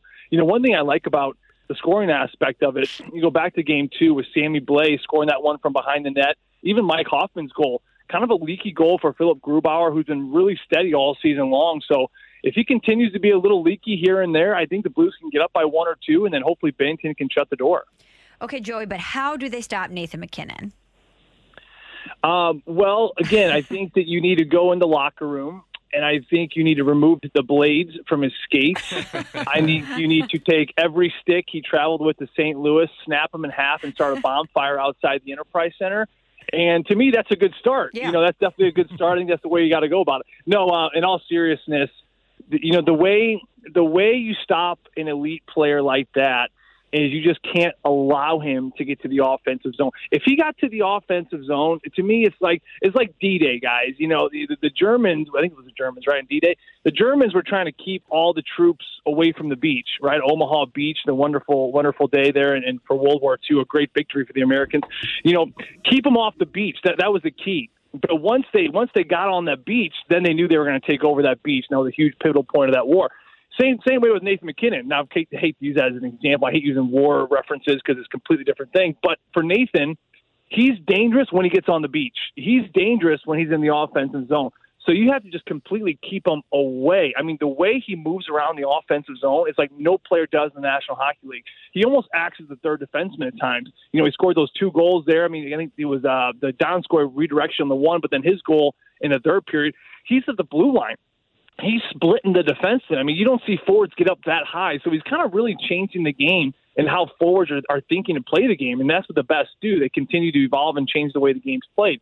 But for him, in order to shut him down, the Blues need to just smother and play in the offensive zone where you got to make him play in the defensive zone. You got to be so responsible with the puck. You know, if you had the puck in the corner on next to Philip Grubauer tonight, don't just throw it away, especially when you're out there against them. You know, Craig Berube's going to get some good matchups here tonight, the ones he's probably looking to get. I can kind of see him getting away from Ryan O'Reilly-McKinnon matchup, even though that's the way they started it. But with Ryan O'Reilly, you know, he's a -7, and this top line has just been unloading on our top line. So maybe you get the O'Reilly and the Shen group away from them a little bit to get productivity up a little bit. But whoever's going to go out there and shut this line down, you got to keep things simple. You got to get out of your zone. You got to move together through the neutral zone. You got to put it in the offensive zone. And you just have to play a very patient game. Don't look to score goals when you're out there against them. Don't look to create chances. Just stay on the defensive side of everything. Make the simplest, most boring play you can ever imagine. And if you do that and continue just to chip it out, Nathan MacKinnon's going to have to keep going back to his own zone. He's going to keep going back to his own zone. I remember playing, with Sidney Crosby, kind of the same way as Nathan MacKinnon. Those guys want to play in the offensive zone. They want to score goals. And the best way to frustrate those players, I remember, is being on the bench when Sid would snap sticks. He's tired of playing his D zone. He's tired of getting defensive zone faceoffs. That's where you can really put a mark on Nathan MacKinnon. You cannot allow him to get to the offensive zone any shape, way, or form. What do you think the first 5 minutes are going to be like tonight? You're down 2-0. You had a physical game number 2 that probably warranted suspensions, and you got 9,000 people in the building. What do you think it's going to be like the first 5-10 minutes of this game? Dan, I think this is going to be a series. I'm not just saying that because I'm being positive and I'm biased and I'm representing this team. I know this group of guys. I've been around them a long time. I know the makeup of Ryan O'Reilly. I know the makeup of players like Braden Shen. And it just filters down to this team. There's so much pride and there's so much bounce back with these guys. We've seen it since 2018 when Craig Berube took over, and it's still relevant today. You're looking at your best defenseman just got knocked out of Game 2 after an illegal hit from Nazem Kadri, who's a repeat offender, who I do not believe will be back the rest of this series, maybe in the future series if Colorado can get past the Blues. You're looking at Justin Falk go down. You're looking at Robert Bortuzzo go down. I mean, you talk about a heart and soul guy. Robert is a player that whenever someone gets banged up into a corner or someone gets cheap shotted, Robert was the guy that I played with him in the minors. I played with him in Pittsburgh. There's nothing phony about him. There's nothing phony about the way he plays. He's out there barking at players, fighting players. A lot of players get their kicks in this National Hockey League of like playing the role, right? You play the tough guy role. You act like you're kind of mouthy. You're mouthy, but when you actually push comes to shove and you actually need to fight, they kind of skate away. They're kind of phony, right? Robert's the opposite of that. He's a guy that cares so much about this group and is always there to back his players up if anything should go wrong. So you're looking at Falk, your best defense, to go down, a heart and soul guy in Robert Bortuzzo to go down. There is so much pride in this team that they're looking at what happened in Game 2, and they're going to come back with a major, major bounce-back game here tonight. I'm not going to say they're going to win this series. It's too far ahead to really make that prediction. But I'm telling you right now, they're going to start making this a series more so than a lot of experts are giving them credit for. Joey, we talk so much about your best players having to be your best players. And as we listen to you and Curbs, we don't hear the name Vladimir Tarasenko very much. Is it a physical thing? Do you think it's mental, just dealing with the shoulder? Or is it something else with Vladimir Tarasenko that he's basically invisible during the games? Yeah, honestly, to be truthful, I'm laying off Laddie because, to me, I think there's something going on injury-wise. These are those things, with playoffs, as you guys know, I mean, it's so tight-lipped. You can't get hardly any access to injuries and what players are really going through. Heck, we're not allowed in the room anymore because of COVID. So between the playoffs, where it's already tight, and COVID, we can't be around these guys anyway. It's very hard to get a good read on what these players are going through. I have certainly given Vladimir Tarasenko the benefit of the doubt, and I think it's probably the responsible thing for a lot of fans to do too. He's dealt with 2 back-to-back, actually 3 shoulder surgeries over the last few seasons. He's missed basically 2 years of hockey. And not to mention, he's been dealing with a lower body injury before playoffs started. I'm actually looking at the flip side. I think he's probably not ready to play, but he's just trying to go out there and make a difference in the game. You talk about pride. You talk about players who want to go out there and make a difference. I think that's the trouble right now. I think Vladdy wants to go out there and do that, and the coach is saying, well, if you want to go out, give it a shot and give it a try. We could certainly use you. But at the same time, you only can do so much. But if your body can't keep up with what your mind's trying to do, then, of course, it's not going to work out too well. Craig Berube has talked about repeatedly over the last couple of weeks the adjustment we need to see out of Laddie is that he's got to turn him more into a power forward than an actual sniper. Those shots from the outside, those where he was picking apart corners and just feeling confident, he's got to get a little bit more away from that and think more of like a Tom Wilson style of hockey. He's got to dip his shoulder. He's got to get to the middle. He's got to be physical. But guys, again, if you can't keep up with it and the speed's not there, and like I said, I think he's dealing with a lower body injury, there's really only so much you can do at that point. Joey, speaking of difference makers, how much do the Blues miss David Perron? Hey, listen, it's huge. The old saying, you don't know what you have till it's gone. I think it's so true with DP57. A lot. What fans don't understand, they just see him on the ice. But what's missing more about David is, I see him in the locker room. I see him on the flights. I see him chumming it up in the hotel lobbies. He's a very vocal kid. He's very loud. You know, a lot of those French Canadians are really relatively very quiet. I think like Chris Letang, Marc-Andre Fleury. They're kind of more reserved. You know, a lot of French Canadians actually get a really bad rap. They're kind of known to be kind of selfish at times, and this doesn't apply to all of them, of course. Russians kind of get the same, you know, kind of cliche on them too, where they can be kind of selfish, just think about themselves a lot. But there are exceptions. You know, and I look at David Perron as a major exception to that kind of that French Canadian look on how players, you know, view them. He's a very charismatic guy. He's an amazing teammate. He cares so much about the players next to him. He's one of the loudest, if not the loudest, most vocal player that team has in that locker room. He's a guy at the team breakfast that's always kind of, you know, just carving at people, digging at people's style, whether someone's got a new pair of shoes, you know, whatever it is. But he brings light. He brings that breeziness, I think, to this team, and that energy. You know, the energy is such an important thing, especially during playoffs. You know, you look at 2019, what Pat Maroon did. What did he provide more than anything? He provided energy. He wasn't a very fast player. He wasn't a really effective player. He couldn't score a lot of goals, but he brought energy, and he brought that kind of that loving, just wonderful spirit to the locker room. And I think that's what David is bringing that he hasn't brought in the last, you know, 2 games and to game 3 here tonight. But the Blues really miss more than anything, you know, and aside from all that wonderful stuff he brings, that kind of color stuff behind the scenes in the locker room and the hotel room and stuff, you look at him on the ice. I mean, I don't know if there's a better puck possessor in the game right now than David Perron. He can do things with one hand on his stick that a lot of players can't do with 2 hands on a stick. You know, he kind of frees up that hand, protects the puck. He's almost impossible to take it from. You know, I think that Ryan O'Reilly has been known for being a good puck possessor. I think Ryan is probably the best stripper probably in the game as far as how he can strip pucks, steal pucks, and get them back. But when you actually have the puck in your possession, I think David Perron actually blows Ryan O'Reilly out of the water because his low center of gravity, the way he just kind of his core work on the puck, the way he leans into checks, his counter hits.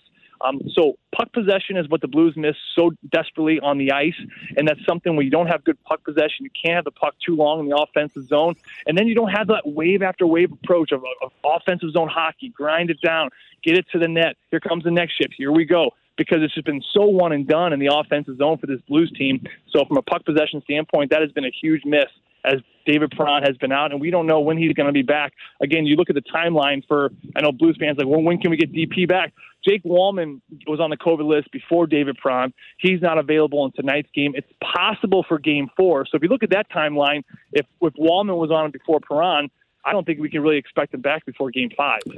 Joey V, one last thing before we let you go. Nobody knows more about concussions in hockey than Joe Vitale because you dealt with multiple severe concussion issues.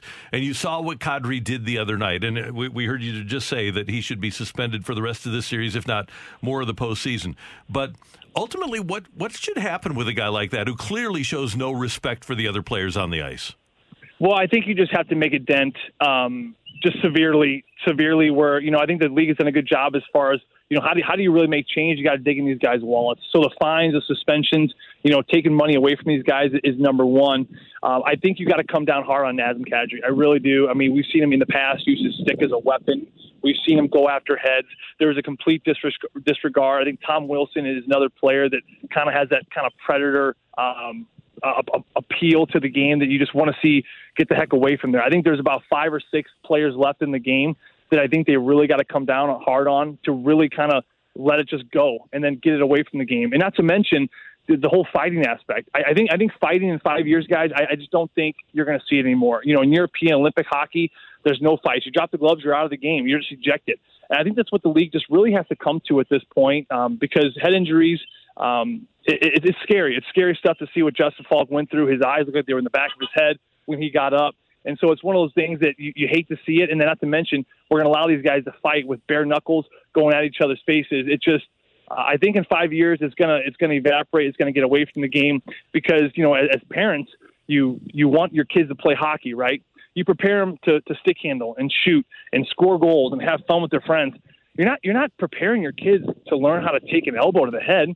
You're not training your kids at age 10 to cross-check someone in the ribs. I mean, if you want to do that, go get them into judo or taekwondo because they do plenty of that. You want to learn a kid to choke a kid out? There's plenty of martial arts to do that. But this is the game of hockey. You want it to be about the skill. You want to see what Nathan McKinnon is doing to the game. You want to see what Connor McDavid did this year, getting 105 points in 56 games. You kidding me? That's what makes hockey so special. And then in order to get to that point, you have to kind of free up and get rid of some of this nonsense that we're seeing in the league. And the Nazem Kadri hit, to me, again, I do believe he will not be back in this series. Maybe even to the next series again if Colorado can get there. The Tyson Jost one's a little bit different. I've looked at that one over and over again. He looked like he was kind of being a little on the defensive side when Bortuzzo was coming after him. That may not even warrant a suspension at all. He doesn't have a history. So we may see Tyson Jost back in the lineup, but I just don't think we're going to see Nazem Kadri anytime soon. Joey V, have a great weekend. We'll be tuned in tonight. Thank you. Thank you, guys. Have a great weekend. See you later. That is Joe Vitale with us, as he is every Friday here on 101 ESPN. Coming up, Cards and Cubs tonight. How's that rivalry working out right now? That's coming your way with Carricker, Smallman, and McLaughlin on 101 ESPN. We're right back to the Carricker and Smallman podcast on 101 ESPN.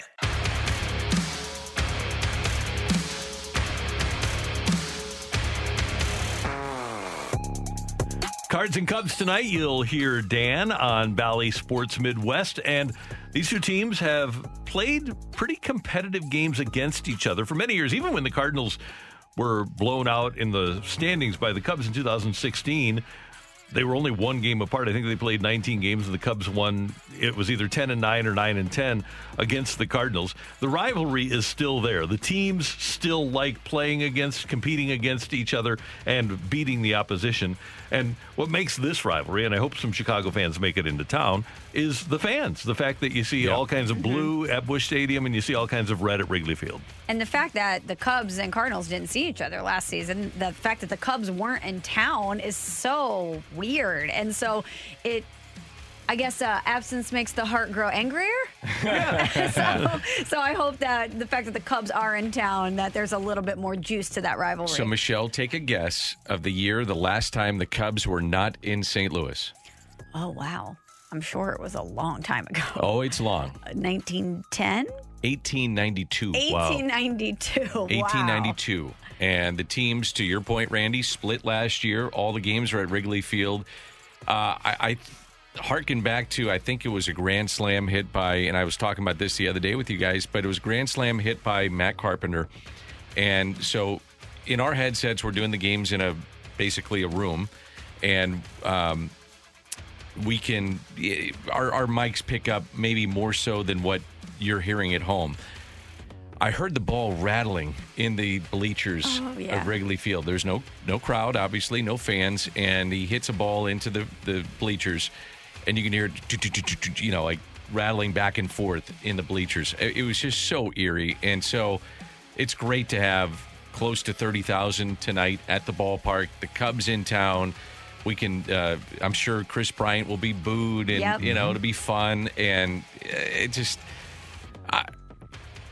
I want to see the Cardinals play well. Obviously, I want to see a clean series on both ends, but it's just going to be great to have fans back. And you're right, Randy. I mean, I think that's what makes this series so great. I mean, you have the Giants and the Dodgers, you got the Yankees and the Red Sox, and you got the Cubs and the Cardinals in this, in baseball. It's as good as it gets. And now Dodgers Padres. Yeah, I agree. Yeah, that's a good one too. Yeah.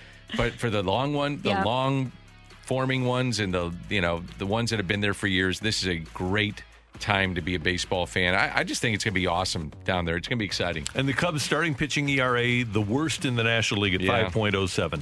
So if the Cardinals are going to win this, their offense has performed well of late. That's how they can win it, is by beating them up, especially because you have Martinez and Michaelis coming back. You wouldn't expect a ton of innings from those two. You'd hope, but don't plan on it. So just beat up their starting pitching and get a bunch of runs. Gallegos, Cabrera, not Gant. So Gallegos, Cabrera, Reyes have been the three primary relievers for the Cardinals. The ERA of the other guys, not good. It's like 7 or 8 collectively. So they're going to have to get some help from those guys, and that could be a storyline of this series. To your point, Randy, I don't know how comfortable they are going deep with some of these guys coming off the IL. So you're going to have the now Sunday night. If Waino's Waino, you never know. He can go 9. I mean, you really just don't know. He might go 4. He might go 9. Mm-hmm. The other two guys, though, coming off injury, I think you're going to be careful with them. And so bullpen could be a real big storyline this weekend. Ultimately, this is always going to be a great rivalry. It'll be the number one sports rivalry for St. Louisans. It'll be better than Blues Blackhawks or better than Blues Red Wings, better than Cardinals Giants ever was. This is, regardless of where the teams are in the standings, this is always going to be the rivalry, and you don't have to worry about the state of the Cards-Cubs rivalry. It'll always be intense. So should we give the opportunity for someone to go? It's a good idea. Sunday night? How about that? Sunday night. You guys are feeding off each other right now. Look at that. Just great segue. Synergy happening. I'm telling you. It is. Yeah. So what should we do? Being an innocent bystander, it's amazing to You're see involved. this. You're in the mix here. I have a great suggestion for a word. Oh, if we don't Emily, have come one. on in. Yes, Let's use it. Emily. Franchise. Oh, franchise. There you go. We're going back to the Oh, fight. Emily, why do we need to do that? That has Yeah, nothing to you do know. with Cards Cubs. Oh, yes, it does. He played for both the Cards and the Cubs. I guess. Okay, well then I guess that's the word, franchise, 65780. If you want to win tickets to Sunday's game. Emily will pick somebody who texts in the word franchise. Then you have to have a dad joke for us later on in the show before we talk to Ian Happ at 9:40, and we'll be giving away a pair of tickets to Cards and Cubs on Sunday night. But next up, You're Killing Me, Smalls, on 101 ESPN. We're right back to the Carricker and Smallman podcast on 101 ESPN. And it is time for... You're killing me, Smalls. I just want to let everyone know who was listening during the fight that Randy is really taking this one hard.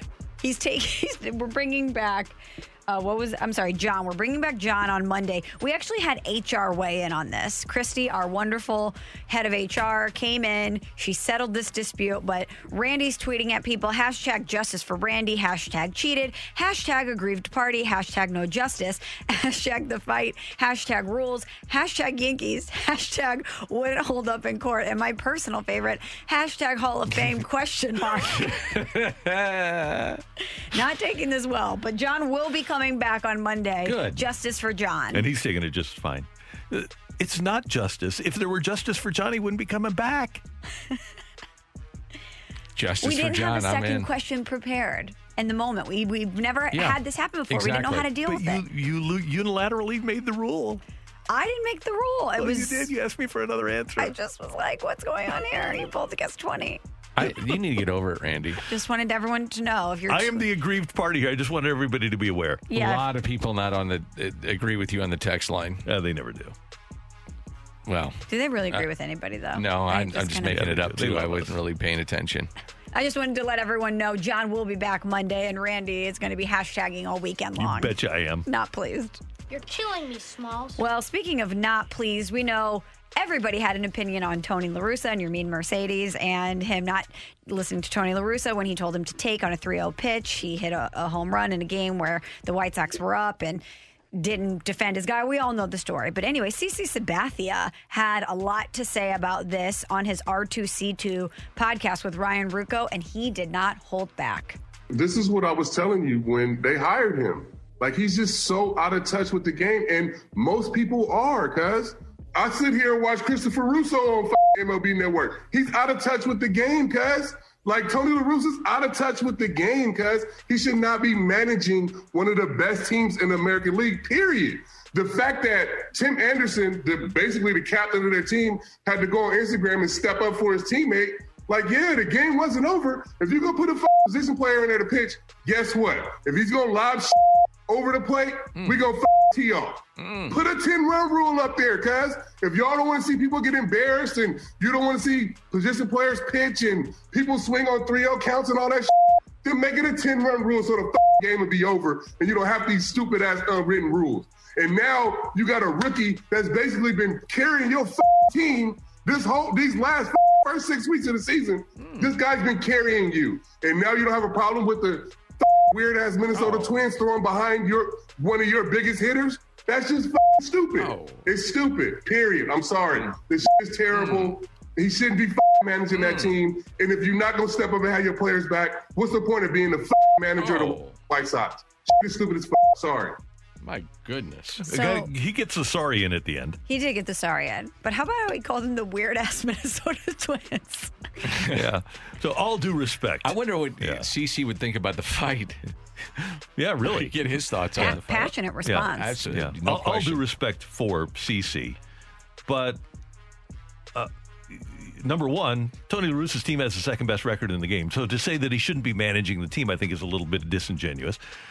Secondly, I don't know. I've never met anybody who cares about or has more respect for or is more worried about the sport that made CC Sabathia about $300 million than Tony La Russa.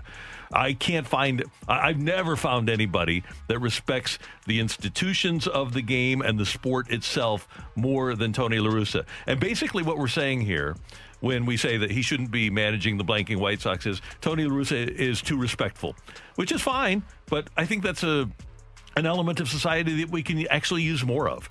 And obviously, CC Sabathia does not feel that way. CC Sabathia is also a guy, very passionate. All due respect, very passionate. But it's not like this is a guy that didn't leave his team hanging in the past, too, and miss out on a chance to go to a World Series. Well, does that really apply here, though? He's just talking about what he thinks about this. He's saying that Tony La Russa should not be managing the White Sox because of the way he's acting, right? He says he thinks the game has essentially passed him by. Again, that might be the case, but his team's in first place. He's got the best record in the American League. Facts. Yeah. So give me a manager that has the best record in his league that the game has passed by. I'll take that every time over the hip guy, the fun guy, the handsome guy who's in fourth. Every time. The hip, fun, handsome guy. Yeah, and they wanted A.J. Hinch. A.J. Hinch, I think, is in last place in that division. Well, you got to have players. It does help. But it's not like Tony's lost Eloy Jimenez. He's lost Luis Robert. He's lost other key players. Giolito was out for a start. He's doing all right. I know that people don't like what he says. You know what? And who thought that Tony La Russa was going to come back and be docile and not have an ego or care about the sport? Did anybody seriously think that he was going to come back and say, yeah, I really don't care. I don't care about the institutions or the respect of the game or the competition. You were around Tony La Russa for 16 years. Come on. You thought that was going to happen? He is who he is. Yeah. This was to be expected, but I think this is why a lot of people in Chicago who are fan of the White Sox didn't want Tony La Russa to get the job. I think he's great. I think he's doing a great job, as you mentioned, in first place. But I do think that baseball has an issue with the unwritten rules, and this is just Tony La Russa is the easiest focal point for something like this because he represents old school baseball and is very vocal about the way that he views the game. And so he's just the perfect vessel for everyone to argue about the unwritten rules. And he's got people talking about baseball. Exactly. I just felt like the whole situation has been overblown. Now, there's things that have led to it being overblown. So I'm going to go back to when it originally happened. I had no problem with him swinging on 3-0. I don't care. It's a position play out there. Agreed. And he's trying to, if he can pad his stats, then do it. And obviously he did. So I had no problem with that. I don't think enough attention, though, has been made in Tony's case about this. So I disagree with Tony on swinging 3-0. I think you can swing 3-0. It is what it is. And the game has changed, and that's what we have. But I don't think enough attention is. And I'm curious what you guys think about this. So he gave Mercedes, apparently, the take sign on 3-0, and he swung through 3-0. Yeah. So that, to me, is the issue that maybe Tony's upset with, is that, hey, that was my player. I gave him a 3-0 take. He didn't do it. And when you don't listen to your manager, that is disrespectful. So I think maybe that is more so of the issue of what is being done here than the issue of swinging on 3-0. So when he came out and said, hey, we're going to have to talk to him behind the scenes, or we're going what was the word, discipline him or whatever. Yeah. I Within think, the family, he said. Right. I think more people are looking at him swinging 3-0, which I disagree with Tony. I think that you can swing 3-0, but I admit that if you gave him a take sign and you didn't do it, then that's a problem. That is the problem for me. I agree with that. I agree with all of what you said. Yeah. But I think it's being blown out of proportion. I think it'll blow over. And he ain't going anywhere, by the way. No. I mean, he's got a great relationship. He's got a great relationship with Jerry Reinsdorf, and Jerry's the one that's going to call the shots on that. And again, why do you fire a manager that has you in first place? Well, and by the way, exactly. the last time he managed the last out of a World Series championship. Right. Yeah. But He's in the Hall of Fame. But when people talk about swinging 3-0, I don't. This is how the game is played now. Well, and Lance Lynn is as old school as it gets. And I've told you guys this story. So Gerardo Parra, we're in Colorado when Lance was pitching, hits a home run against Lance. And as he's going down the first base line, his right hand is up with the bat like he's carrying the Olympic torch. Mm-hmm. I said on the air, I said, boy, this next at bat could be really interesting for Gerardo Parra. I mean, he showboated it. There's no other way to say it. He did. That's how he hit the home run. And I went and talked, and the next at bat came. There was no incident. And I went to Lance, who, again, is as old school as it gets. And I said, what do you think about that? And he was like, no big deal. That's how the game's played. Mm-hmm. And I said, okay. And my thinking for myself was, okay, if that's how he feels and he's old school, and he talks old school baseball with other guys that feel old school, if that's how they feel, then I need to change. I need to say it's no big deal. So Ozuna wants to do a selfie down the first base line, fine, whatever. I mean, they're the ones that are the players. They're the game. Yep. The players are the game, and if that's how they want to play it, then let them play it. Thanks, Michelle. You got it. That is You're Killing Me, Smalls, on 101 ESPN. We're right back to the Carragher and Smallman podcast on 101 ESPN.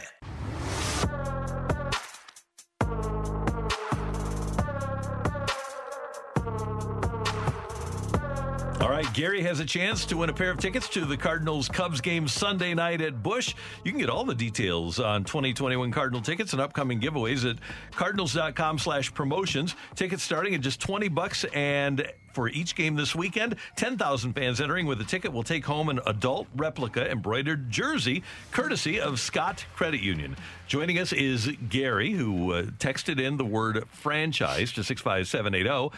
And Gary, first of all, good morning. Thanks for listening to us, and we appreciate that. And you've got a joke for us, I understand, a good dad joke, high-quality dad joke? Well, if any dad jokes are quality, I guess this is one. Here we go. But, Randy, I love the show, and Michelle and Danny Mac. I agree with Jim Hayes on Scoops with Danny Mac that he's the best, most professional announcer I've ever heard. Absolutely. Wow. Great. Thank you very much. Appreciate it. All right. Okay. So, Gary, what do we got? Well, this one I tell to my granddaughter who's 5 years old, and she laughs. Oh, Why shouldn't you play poker in the jungle? Why shouldn't you play poker in the jungle? I don't know. Too many cheetahs. There you go. There you go. Makes me laugh. Well done, Gary. Good one, Gary. Thank you very much, Gary. We appreciate you listening, and you are on your way to the Cards-Cubs Sunday night. Have a great time. Thanks so much. I love the show. Thanks, Gary. Thank you, Gary. Thank you for the kind words, too. Too many cheetahs. Yeah. I like that. That's a great one. I love that. Look, if you're going to do dad jokes, okay, as I've said, if a 5-year-old or 6-year-old goes to your house for Halloween and gets the candy, then they laugh at it, then I'm in. But sounds good. In terms of adults enjoying, no, I'm not. Cubs Ian Happ next on 101 ESPN. We're right back to the Carragher and Smallman podcast on 101 ESPN. With Michelle Smallman and Dan McLaughlin, I'm Randy Carragher. The Cards and Cubs open a 3-game series tonight at Busch Stadium, and Ian Happ will be in the lineup for Chicago after hitting a couple of home runs yesterday. Ian Happ and his Cubs in town, where, by the way, he made his Major League debut just over 4 years ago and had his first hit against Carlos Martinez. And lo and behold, Carlos Martinez pitches for the Cardinals tonight. Ian Happ is on the Brown and Crouppen Celebrity Line. Good morning, sir. Thanks for your time this morning. How are you? Good. You guys got me okay? Yeah, we do. Hey, I want to, because I know all of you hitters have great memories, can you take us through your first Major League hit at bat against Carlos Martinez? Yeah, that was, I believe it was maybe the fourth at bat of the game or the third at bat of the game. And I had a ball earlier that I hit into the 4-hole, and Carpenter dove, hit off his glove, and the Busch Stadium scorekeeper gave it an error. So I'd already had that one, and then I came up, and Carlos Martinez threw me a changeup under the zone. It was a great pitch. I think I was just trying so hard to put one in play and get a hit that I got the head out and pulled it over the bullpen in right field for a home run. And it was a pretty special day, wearing the pink jerseys for Mother's Day, my mom in the stands, and the debut. So it was really, really cool. That's awesome. What a great story. Well, Ian, you're feeling it right now. 2 home runs yesterday. I believe you have 5 in your last 7 games. What's clicking for you right now? Man, I was able to have a couple good games in Cincinnati, and then got injured and had to go on the injured list for 10 days. And it was just taking that time to kind of solidify that approach, to really kind of ingrain some of those things that I was working on, both physically, mentally, and then bring that back into the game in Detroit when I was finally able to come back. And I was hitting the ball really hard early in the season, not getting a lot of luck or results, and so it was kind of carrying on with that and trusting that process and trying to hit a few more balls in the air.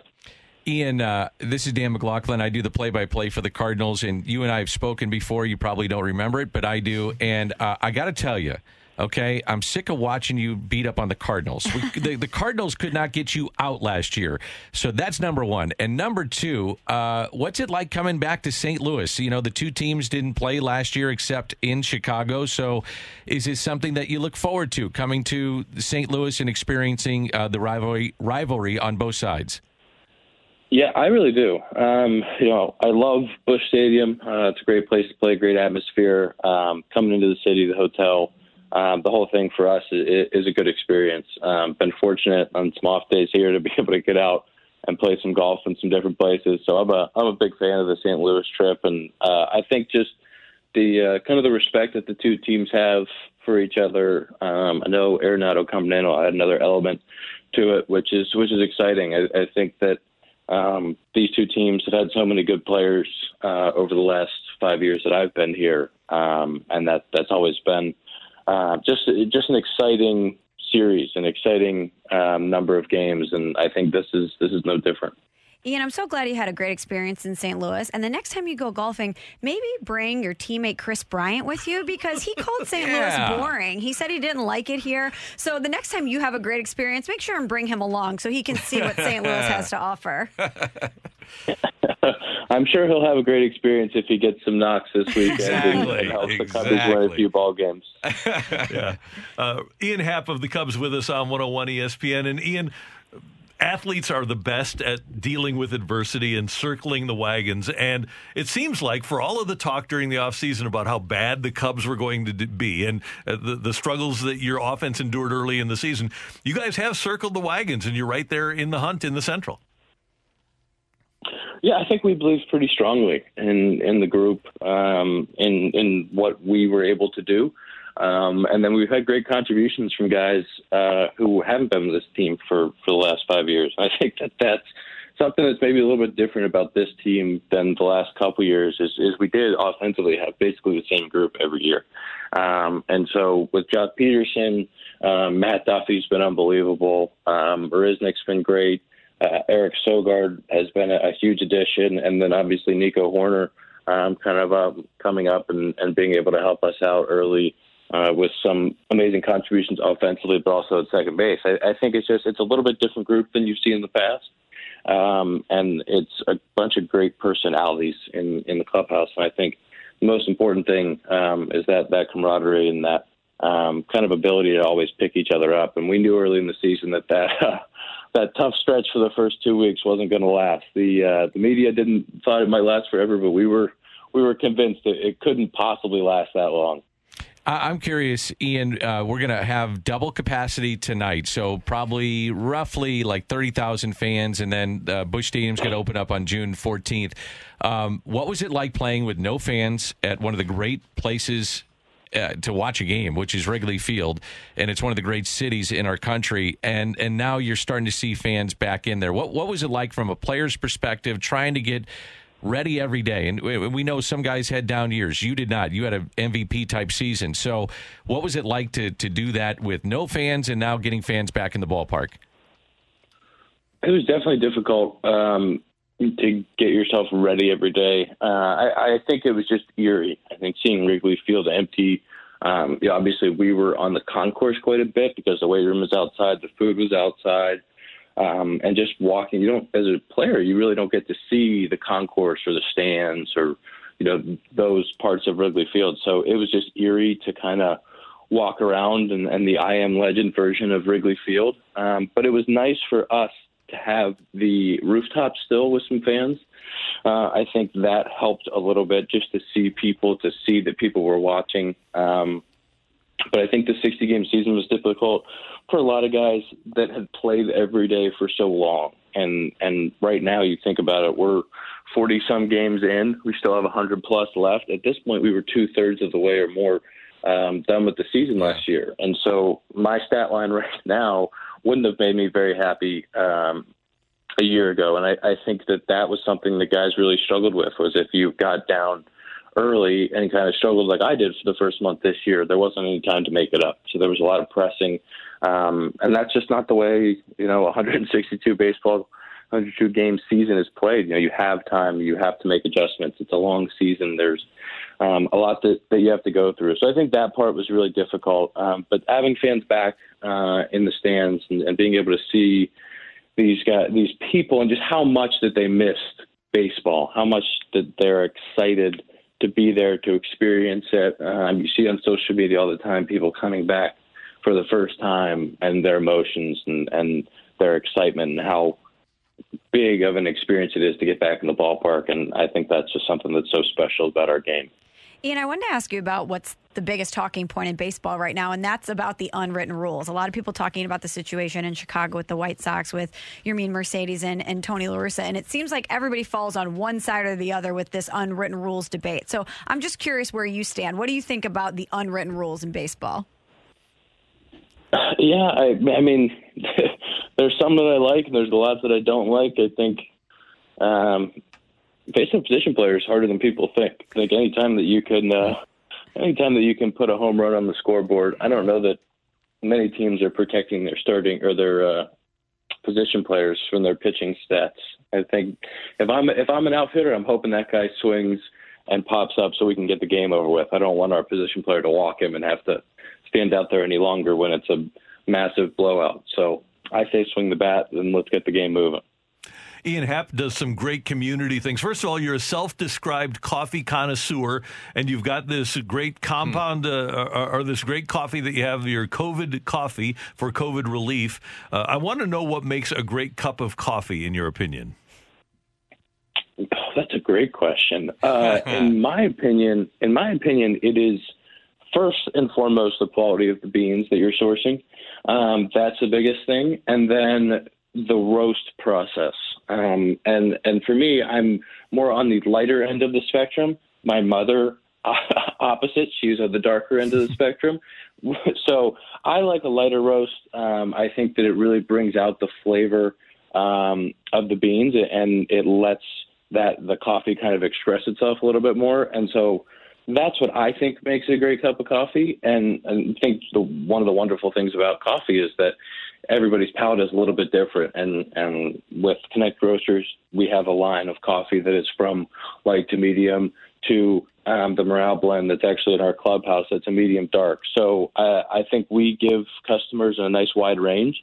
And it's been awesome to see how much the fans, the people in Chicago and around the country have really enjoyed kind of getting to try Connect Roasters, learn about the coffee, learn about the give back. Like we do Save the Children and the food bank in Chicago, and I think we've donated over 18,000 meals to this point, which has been really, really special. And we're just so excited that the community supported us through the whole thing. That's amazing. Awesome. And you can go to connectroasters.com and buy a bag or several of Ian's quarantine coffee that goes to COVID relief. And then the other thing you do is a podcast, The Compound, with a couple of your former minor league teammates, Zach Short and Dakota Meckes. And how do you like it? Obviously, you're a good talker. You know what's going on. But how much fun do you have doing it? We had a lot of fun. It's something that started during the shutdown last year. We were all living together in Arizona. and I kind of forced the guys into doing a podcast just to see if we could give some of the baseball fans some content and kind of connect and let people know how we were doing through the shutdown. And then it kept going. People enjoyed it. We were really surprised by the support. And so we kept doing it through the season. And now, because Dakota is in the Cubs minor league system and Zach is between AAA and the big leagues with the Tigers, it kind of gives us a way to connect. It gives us a way every week to get on Zoom and talk to each other and have some guests on. We like to have our teammates on or guys from around the league and hopefully kind of shed some light on what it means to be a big league baseball player and that these people are humans. These people aren't just the zoo animal that you see behind the netting and get to yell at, that they're actual people and these are their interests, and just kind of try to humanize guys sometimes. And I think it helps fans connect with players, and it makes guys easier to root for because you kind of know their story. You know why they're doing what they're doing and why they play the game. And it's something that's been pretty cool for us to be able to share with everybody. So do you want to get on this side of the microphone, obviously later rather than sooner, because you want to have a nice long career, but do you want to do this stuff? Yeah, hopefully no time soon, but exactly. It's something that, it's something that when I'm done playing would be interesting, would be fun for me. I've always enjoyed kind of talking about the game and being able to share different sides of it. I think that the fan base in Chicago has kind of made me realize how special what we do is and how much people care about it. And if I can contribute to that on the back end of my career in a different way, that would be something that would mean a lot to me. Good for you. That's great. Ian Happ and the Cubs in town playing tonight, tomorrow, and then Sunday night baseball. And you hit 2 home runs last night. And we're rooting for you to hit a couple more solo shots tonight in like a 4-2 Cardinal victory. Sorry we can't root for the Cubs. No, I appreciate that. As long as you guys are rooting for me, I appreciate that. That's one step in the right direction. All right. And on the game tonight, I'm going to promote your coffee. I want to make sure we do a lot for COVID relief. So thanks for coming on and doing this. I definitely want to make sure that we get the word out. Thank you very much, guys. I appreciate the support. You got it. Thanks, Ian. Have a great weekend in St. Louis. Ian Happ of the Cubs on 101 ESPN. That's great. Awesome. I love hearing guys that, and Michael Phelps used the exact same term that he just talked about last night. He said, what was it, caged animal, or, they are human beings. Yeah. And when you hear guys talk like that and be open like that, I wish more players were open like that. I understand that they probably feel within the Twitter world and social media and things like that, they need to be guarded, and I totally get that. But there is another side to many of these players that they're just good people. A lot of them are very good people that just happen to be preeminent athletes and the best in the world at what they do. And Ian's podcast partner, Zach Short, texted in, says, I'm Zach Short. Thanks for the shout out. Oh, amazing. Thanks for listening, Zach. We do appreciate it on 101 ESPN. All right. That'll do it for our show. Danny, always good to see you. We'll be tuned in tonight. Yeah. We got tonight's game. Tomorrow is on Big Fox. Tonight is on Bally Sports. And then Sunday night baseball with Adam Wainwright. I think it's going to be great. The national audience seeing the 39-year-old Adam Wainwright going for a national televised audience. It'll be fun. Emily is headed out on vacation. Have a great time. I know you need to get away from me. Yeah, that's exactly what it's about. So have a great time. Thank you. Vacation too. That's our producer engineer, Emily Butcher. Michelle, have a great weekend yourself. Thank you, Randy. See you guys Monday. All right. Absolutely. And you're going to the game on Sunday night too. I am. Can't wait. Fun. Thank you. So let's go Cards. We thank you for tuning in, texting in, and being a part of the show for all of us. Have a great weekend. And until Monday morning at 7, take care, St. Louis. You've been listening to the Carricker and Smallman podcast, powered by I Promise. Hi, this is Chris Howard, host of Plugged In with Chris Howard. The College Football Playoff Committee made their decision on Sunday, and as much as I loathe the idea of Ohio State losing their way into the College Football Playoff, I 100% agree with OSU making it in over Bama. Nick Saban citing some hypothetical point spreads to prove his point that the Tide deserve a spot in the College Football Playoffs holds little substance when you consider Bama's best win is over Texas. No, the committee got it right. TCU had a great season with far more ranked wins than Bama and didn't deserve to lose their spot after playing a surging Kansas State in a championship game. And Ohio State, while not playing some of their best ball later in the season, was still 12-0 until they came face-to-face with my Wolverines. While the college football playoff system isn't nowhere near as good as it could be, it's better than what we had. And in a few years, it will be better for all of college football. Hi, this is Chris Howard, host of Plugged In with Chris Howard. Get the latest odds and trends for every professional and amateur league out there. From football to basketball to soccer and esports, we've got it all at BetOnline.net. And if you love sports podcasts, you can find those at BetOnline as well. And don't forget BetOnline for the NHL, MMA, boxing, and golf. Head to the website today or use your mobile device to learn more. BetOnline, where the game starts. Hey, hon, what you doing with your phone? Do flowers have best friends? I don't know. Hey, look. Whoa. Some answers can only be found in nature. Discover the unsearchable. Visit discovertheforest.org to find a trail near you. Brought to you by the United States Forest Service and the Ad Council. For the ones who know safety isn't a catchphrase, it's a culture. And the ones who help make sure everyone makes it home safe. For the safety-minded who watch everyone's backs, Grainger offers supplies and solutions for every industry, as well as safety assessments and training to keep your facilities safe and your people safer. Call, click Grainger.com, or just stop by. Grainger, for the ones who get it done.